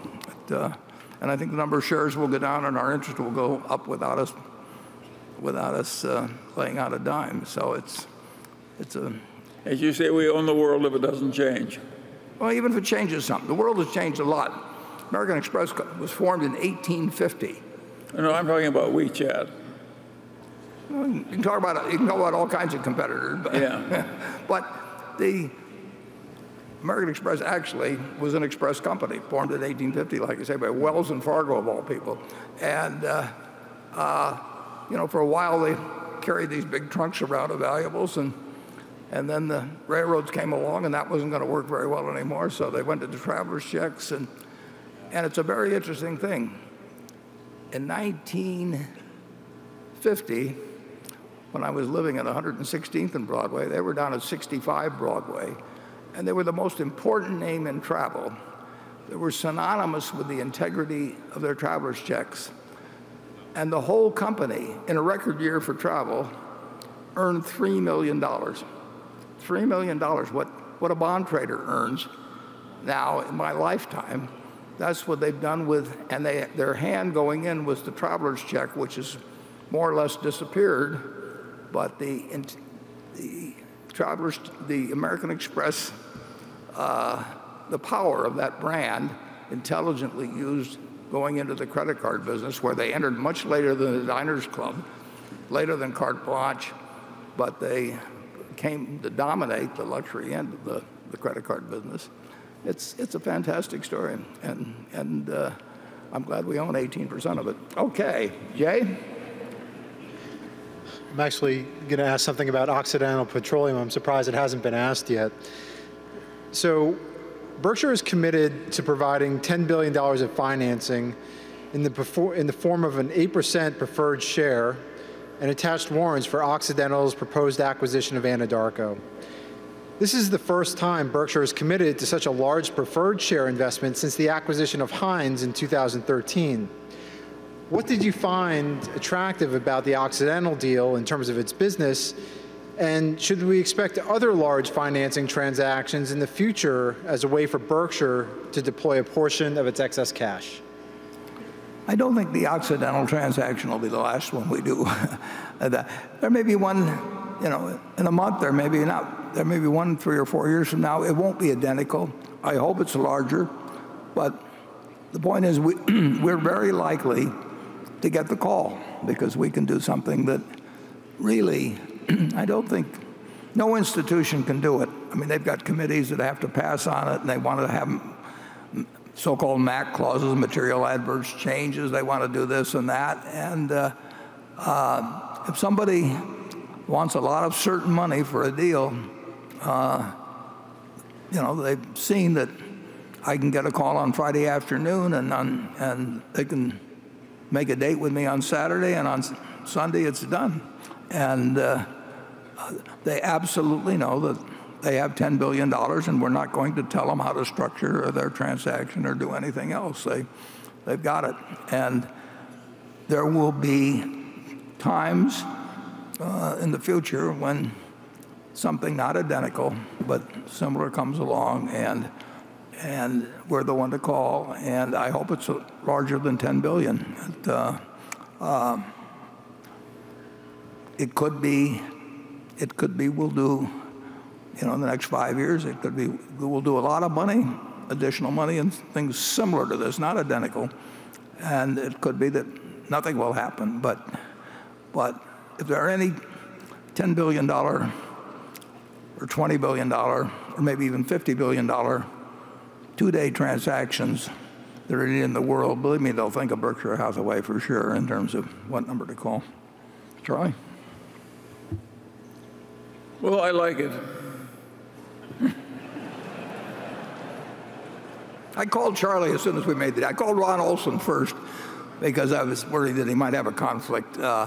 And in about 10 minutes I told him it had to be done by Monday night.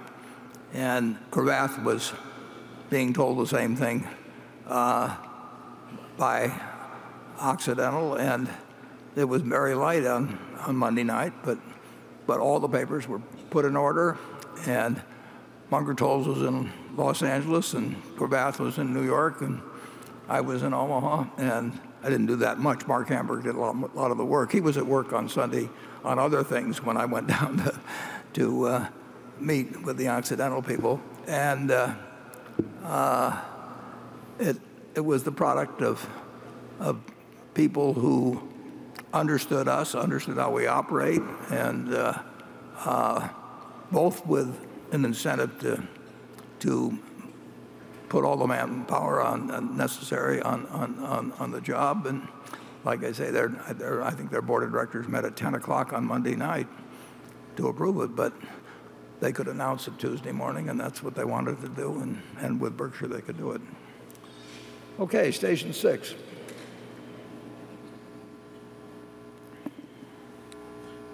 Good afternoon. My name is Tony McCall, and I'm from Montgomery, Alabama. And my question is about your disciplined risk evaluation approach and how you balance that with the fact that perseverance and determination and grit are often necessary for success. Well, I certainly like determination and grit with the people we work for, but we don't have any formula that evaluates risk, but we certainly make our own calculation of risk versus reward in every transaction we do. And that's true whether it's marketable securities, that's true whether it's private investments, that's true whether it's making an investment in a business. And sometimes we're wrong, and we're going to be wrong sometimes in the future. You can't make a lot of decisions in this business without being wrong, but we don't think the procedure or the results would be changed favorably by having lots of committees and lots of spreadsheets and that sort of thing. It just, if I had a group under me, they would try and figure out what I wanted the answer to be, and they would tell me what I wanted to hear. And I've watched that approach at 20 public companies, and what the CEO wants to do, they may spend a lot of time getting there, but the investment banker gets there and the internal committees get there, or the internal operations get there. The calculations are, it's the same as the insurance business with Ajit. Ajit gets calls on insurance deals, and you have to think through that deal. The main thing is, are you reasonably sure that you know what you're doing? And if it gets past that hurdle, then we go on to figure out the math of gain versus loss and how much loss we can afford to take in anything. And we're willing to take what sound like large losses if we think that the rewards are more likely and proportional. Charlie? I got nothing. Yeah, it's very disappointing. We have no formulas around Berkshire. We don't sit down and write a bunch, have people work till midnight calculating things and putting spreadsheets together. And if the hurdle rate is 15% or something, having them all come out at 15.1 or 15.2, because that's what's going to happen. I mean, you're going to get the numbers you want to hear to an extreme degree. The proposals we receive from the investment world, I've got to tell you about one because it illustrates go on. We received a proposition the other day, and I'll disguise the numbers a little bit so nobody can pick it out. But it was a private company, and we'll say it was earning $100 million a year.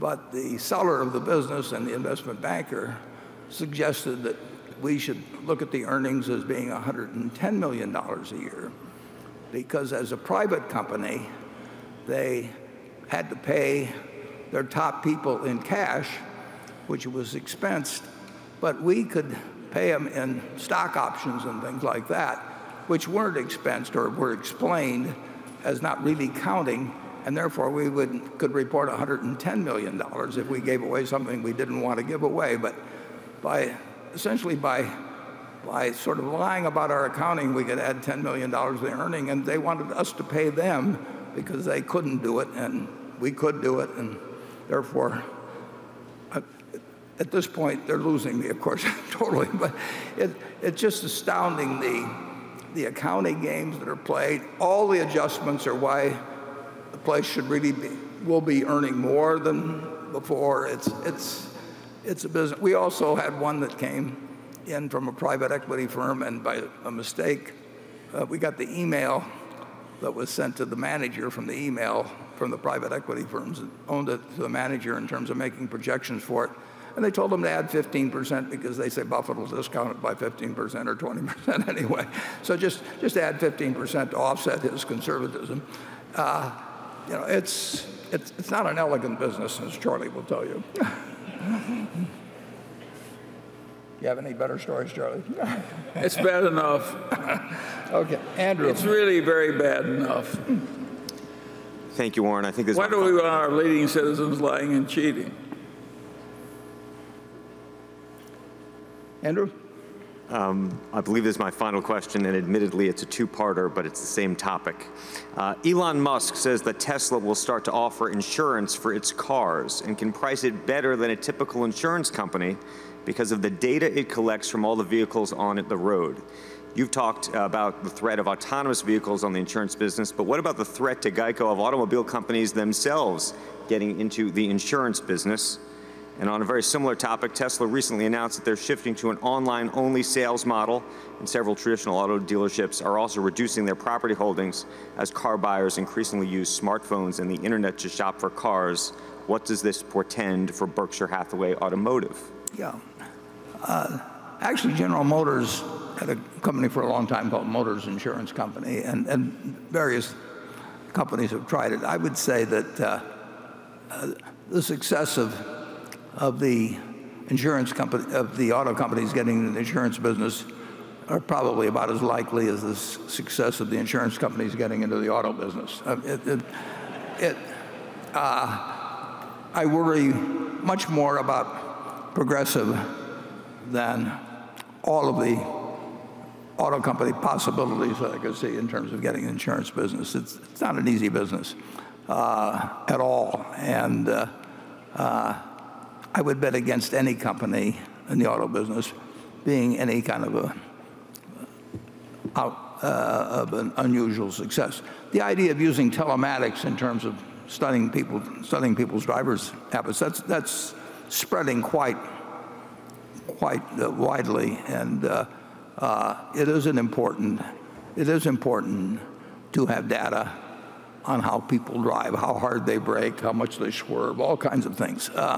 So I don't doubt the value of the data, but I don't think that the auto companies will have any advantage to that. I don't think they'll make money in the insurance business.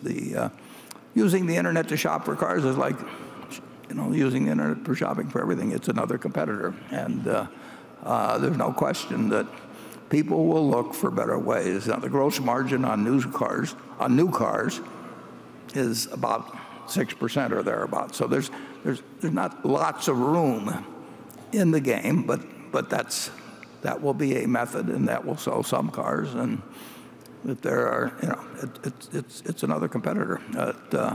But I don't think it destroys the auto dealer who takes good care of the customers and is there to service the customers. And it's not an overwhelming threat, but it's obviously something that's going to be around and will sell some cars. Charlie? Again, nothing. Okay. Greg? Warren, a lot of Berkshire's success over the years has come from the fact that you and Charlie have had the luxury of being patient, waiting for the right opportunities to come along to put excess capital to work, even if it has led to a buildup of large amounts of cash on the balance sheet. This has historically worked out well for shareholders, as you and Charlie have been able to take full advantage of the disruptions in equity and credit markets, or special situations like we saw with the Oxy deal, to negotiate deals on terms that ultimately benefit Berkshire shareholders. That said, there is an opportunity cost attached to your decision to hold on to so much cash, one that investors have been willing to bear, primarily by foregoing a return of excess capital as dividends and share repurchases, as well as seeing lower returns on cash holdings. As we look forward, how certain can we be that this will still be the case once you're no longer running the show, especially if Berkshire's returns are expected to be lower over time? And is it not more likely that the next managers of Berkshire will have to manage the eventual migration of Berkshire from an acquisition and investment platform to a returning capital to shareholders vehicle? Yeah. Well, that's certainly a possibility. I mean, it's a possibility under me. It's a possibility under the successor. I mean, it's a question of, can you invest truly large sums reasonably well? You can't do it as well as you can do small sums, so there's no question about that. But we will have to see how that works out over many years, because certain years, lots of opportunities, huge opportunities present themselves, and other years are totally dry holes. So that's not a judgment you can make in a 1-year period or a 3-year period. It's certainly a judgment you can make over time, though. And I personally, my estate will have basically nothing but Berkshire in it for some time as it gets dispersed to philanthropies. And I have a section in there which says to the trustees, in effect, who manage it, I have a section in there that says, ignore you're exempt, from my standpoint, from the law that trustees normally should diversify and do all of that sort of thing. And I want the entire amount that they have to be kept in Berkshire as they distribute it over time to the philanthropies, and I don't worry at all about the fact. I would like to have a very large sum go to the philanthropies, and I don't worry at all about the fact that it essentially will all be in Berkshire. I'm willing to make that decision while I'm alive, which will continue for some years after I die. So I have a lot of confidence in the ability of the Berkshire culture to endure, and that we have the right people to make sure that that happens. But I'm betting my entire net worth on that, and that doesn't give me pause at all. I rewrite my will every few years, and I write it the same way in respect to the Berkshire holdings. Charlie? Well, I don't own any indexes, and I have always been willing to own just 2 or 3 stocks, and I have not minded that everybody who teaches finance in law school and business school teaches that what I'm doing is wrong. It isn't wrong. It's worked beautifully. I don't think you need a portfolio of 50 stocks if you know what you're doing. And I hope my heirs will just sit. My heirs hope that I'll change my will. Okay, station 7.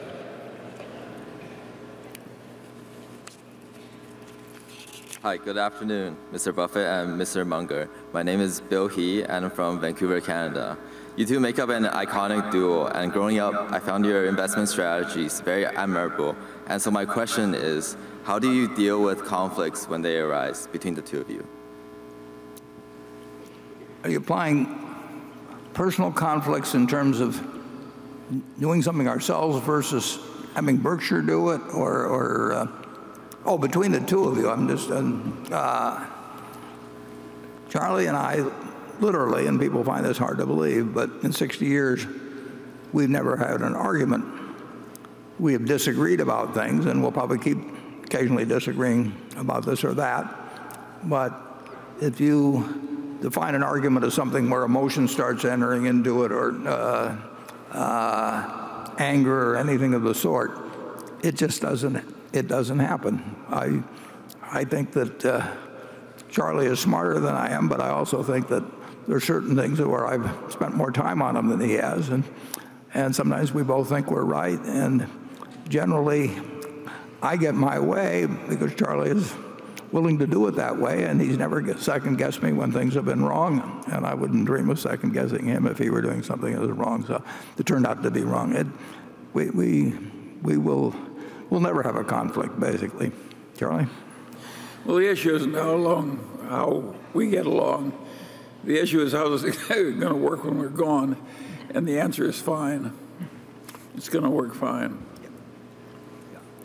We're lucky that, I ran into him when I was, 28 years old, and I both worked in the same grocery store, and he grew up less than a block away from where I now live and everything, but I did not know who Charlie Munger was until I was 28. But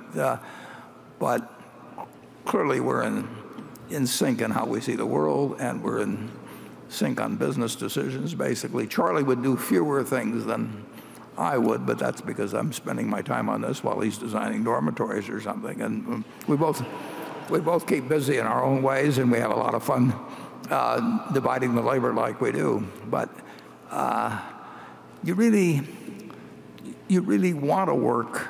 I mean, having the right partners in life, particularly the right spouse, but particularly having the right partners in life is enormously important. I mean, it's more fun with a partner, both in personal life and in business life, and you probably get more accomplished too, but you just have a better time. It would not be any fun to do work in a little room and make a ton of money trading around securities, but never working with another human being. So I recommend finding, well, Charlie gave some advice in the movie, finding the best person will have you, or something like that. Sort of a limited objective. But it's not hard to be happy if you're a collector and don't run out of money. Collecting is intrinsically fun. Just think, how many people who you know in your whole life who were collectors who didn't run out of money, who weren't happy collecting? That's what we've been collecting all our lives. It's a very interesting thing. There's always a new rock to be turned over, and it's interesting. Yeah, in a certain way, we've collected friends that make our lives better and that we have a good time with, and it's very important, who you select as your heroes or your friends. And I've been lucky in this. I mean, it was only because of a doctor named Eddie Davis and his wife that Charlie and I even met. But if you keep doing enough things, some will work out. Very lucky, and the best ones are ones that involve lifelong involvement with other people. We've got some of our directors, a number of our directors, that have had similar impacts on me. So I recommend that you look for somebody better than you are and then try to be like they are. It's funny, you know, we've lost people along the way. And when I lost Warren's secretary, I thought, my God, she was so wonderful, Gladys. We'll never get another one. Becky is better. And then we had Vern McKenzie, who was a wonderful chief financial officer. He's gone, and the current incumbent is better. We've been very lucky. And maybe the shareholders will be lucky a few more times. Okay, station 8.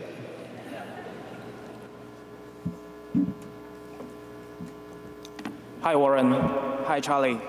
My name is Jacob.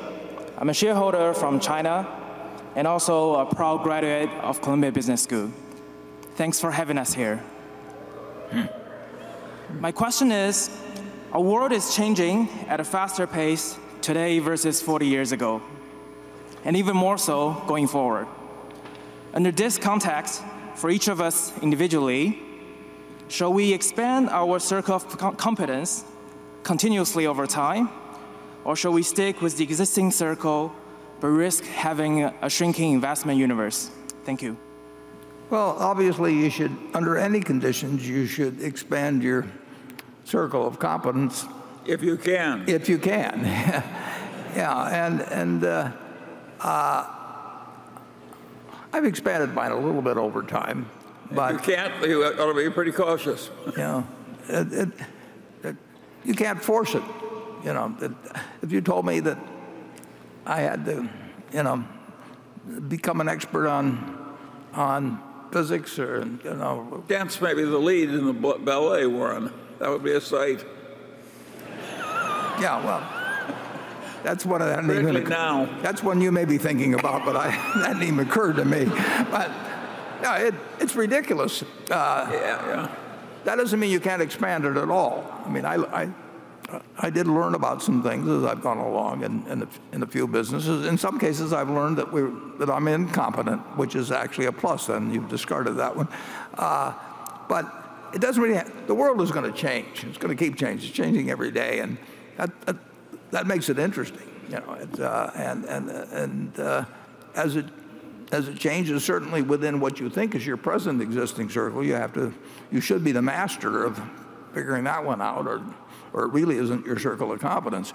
And if you get a chance to expand it somewhat as you go along, I've learned some about the energy business from Walter and Greg as we work together, but I'm not close to their level of competence on it. But I do know more than I used to know, and so you get a chance to expand it a bit.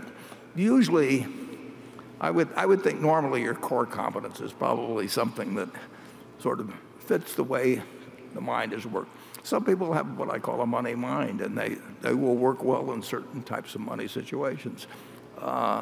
It isn't so much a question of IQ.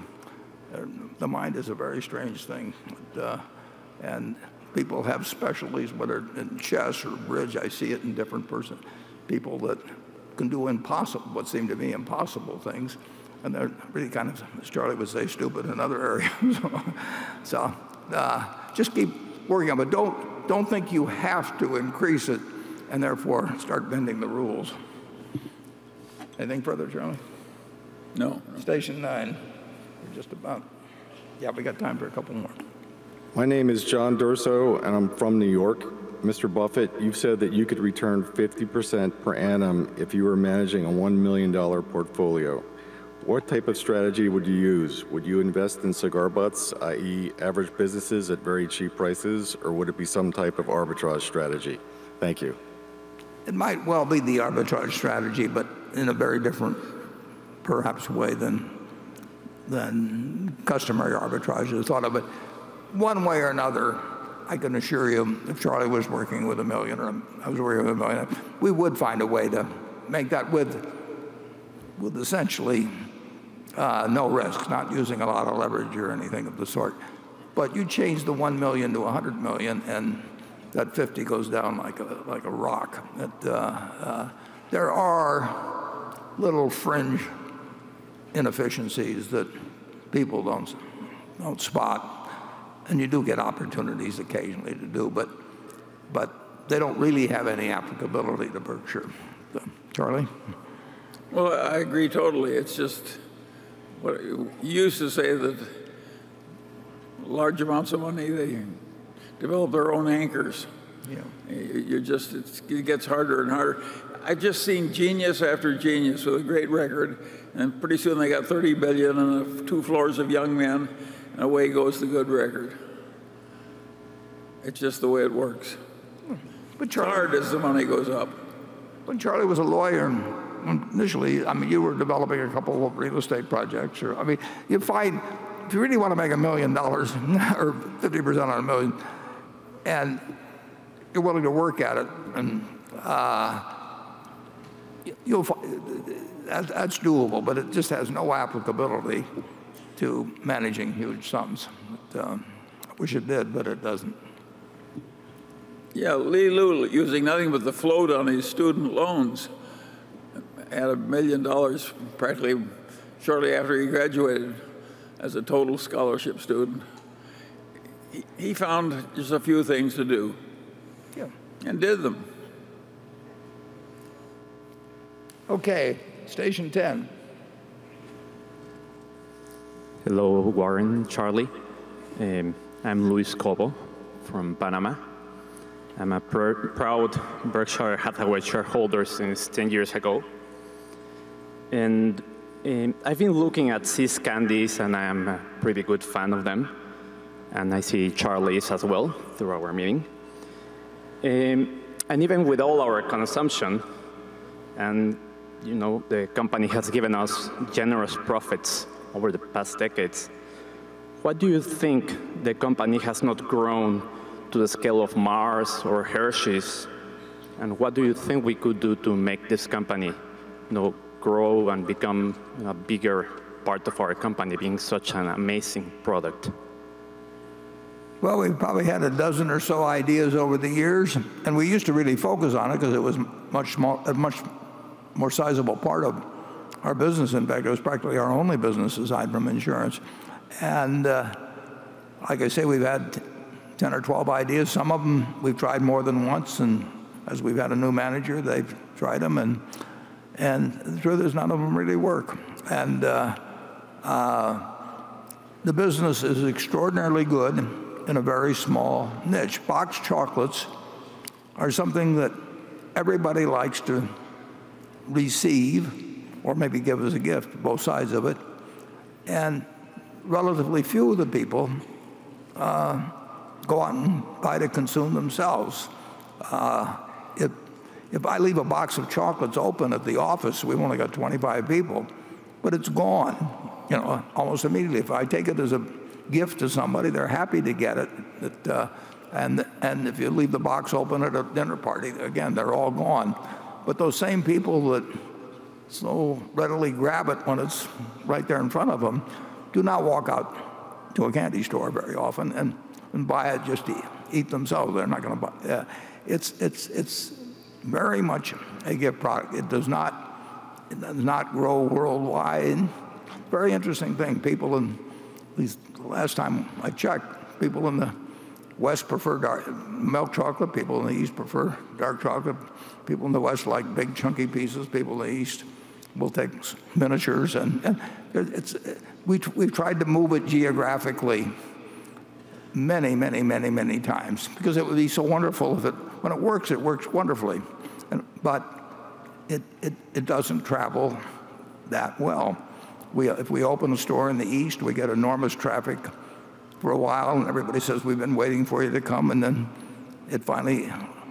we end up with a store that does X pounds per year when we need 1.5 X in the same square footage to make terrific returns. And we've tried everything because the math is so good when it works.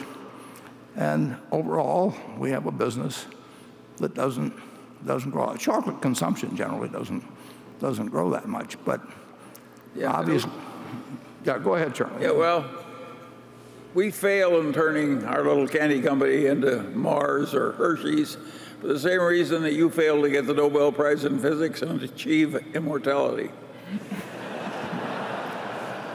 It's too tough for us. But we put $25 million into it, and it's given us over $2 billion of pre-tax income, well over $2 billion, and we've used it to buy other businesses. And if we were the typical company and had bought that business and tried desperately to use all the retained earnings within the candy business, I think we'd have fallen on our face. I think it just illustrates that all these formulas you learn, or that having a strategic plan to use all the capital. Some businesses work in a fairly limited area. Others really play out over this. Dr. Pepper, has I don't know what the percentage is now, but it might be a 10 or 12% market share or something like that in Dallas, or maybe it's 8. And then you go to Detroit or Boston, and it's less than 1%. I'm not sure about the numbers currently, but you'd think in a mobile society, with Dr. Pepper having been around since the time Coke was founded in 1886, it's amazing how certain things travel, certain things don't travel. The candy bars you mentioned, Hershey. I mean, Cadbury doesn't do that well here, and Hershey doesn't necessarily do that well in the UK. And here we are, we all look alike, but somehow we eat different candy bars. It's very interesting to observe, and the idea that you have some formula for businesses that provide that each one should pursue the course they're on because they made it in X, they should try to find other ways to make it in X. We're quite willing to find it in A, B, C, D, E, or F. We'll just say the money is fungible. And I think actually it's worked very much to our advantage to have that philosophy. So, anything further, Charlie? I once told a very great man at dinner after he'd written a very great book, I said, you're never going to write another great book like that. And he was deeply offended. And I've read his 4 subsequent books, and I'm totally right. To write one great book is a lot to do in one lifetime. And the people aren't holding back on you when they don't do more. It's hard. No, but you ought to make the most of the first one you got. Yes. Yeah, you're lucky. Yes. We were very fortunate. I would have blown the chance to buy See's Candy, but Charlie said, "Don't be so cheap," basically, and we still got it at a pretty good price. And it's amazing how much we learned over the years. Yeah, and if we hadn't, the record would be so much worse. Yeah. At any given time, what we already knew was not going to be enough to take us to the next step. That's what makes it difficult. Think of all the people you know that have tried to take one extra step and have fallen off a cliff. Well, on that happy note, we will conclude the meeting.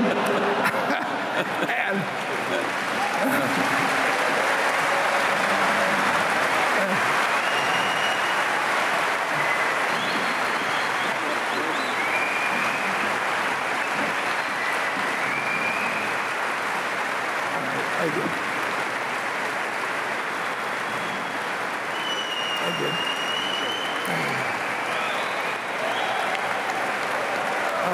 Save. Thank you. Save.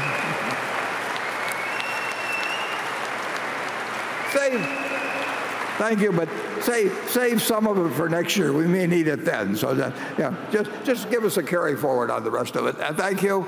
We'll come back at 3:45. We will conduct the business of the meeting, and we have nothing on the proxy to vote on, but we will be back here in 15 minutes. And if you enjoy a process, you can stick around and watch us re-elect our board. Thank you. Thanks for coming.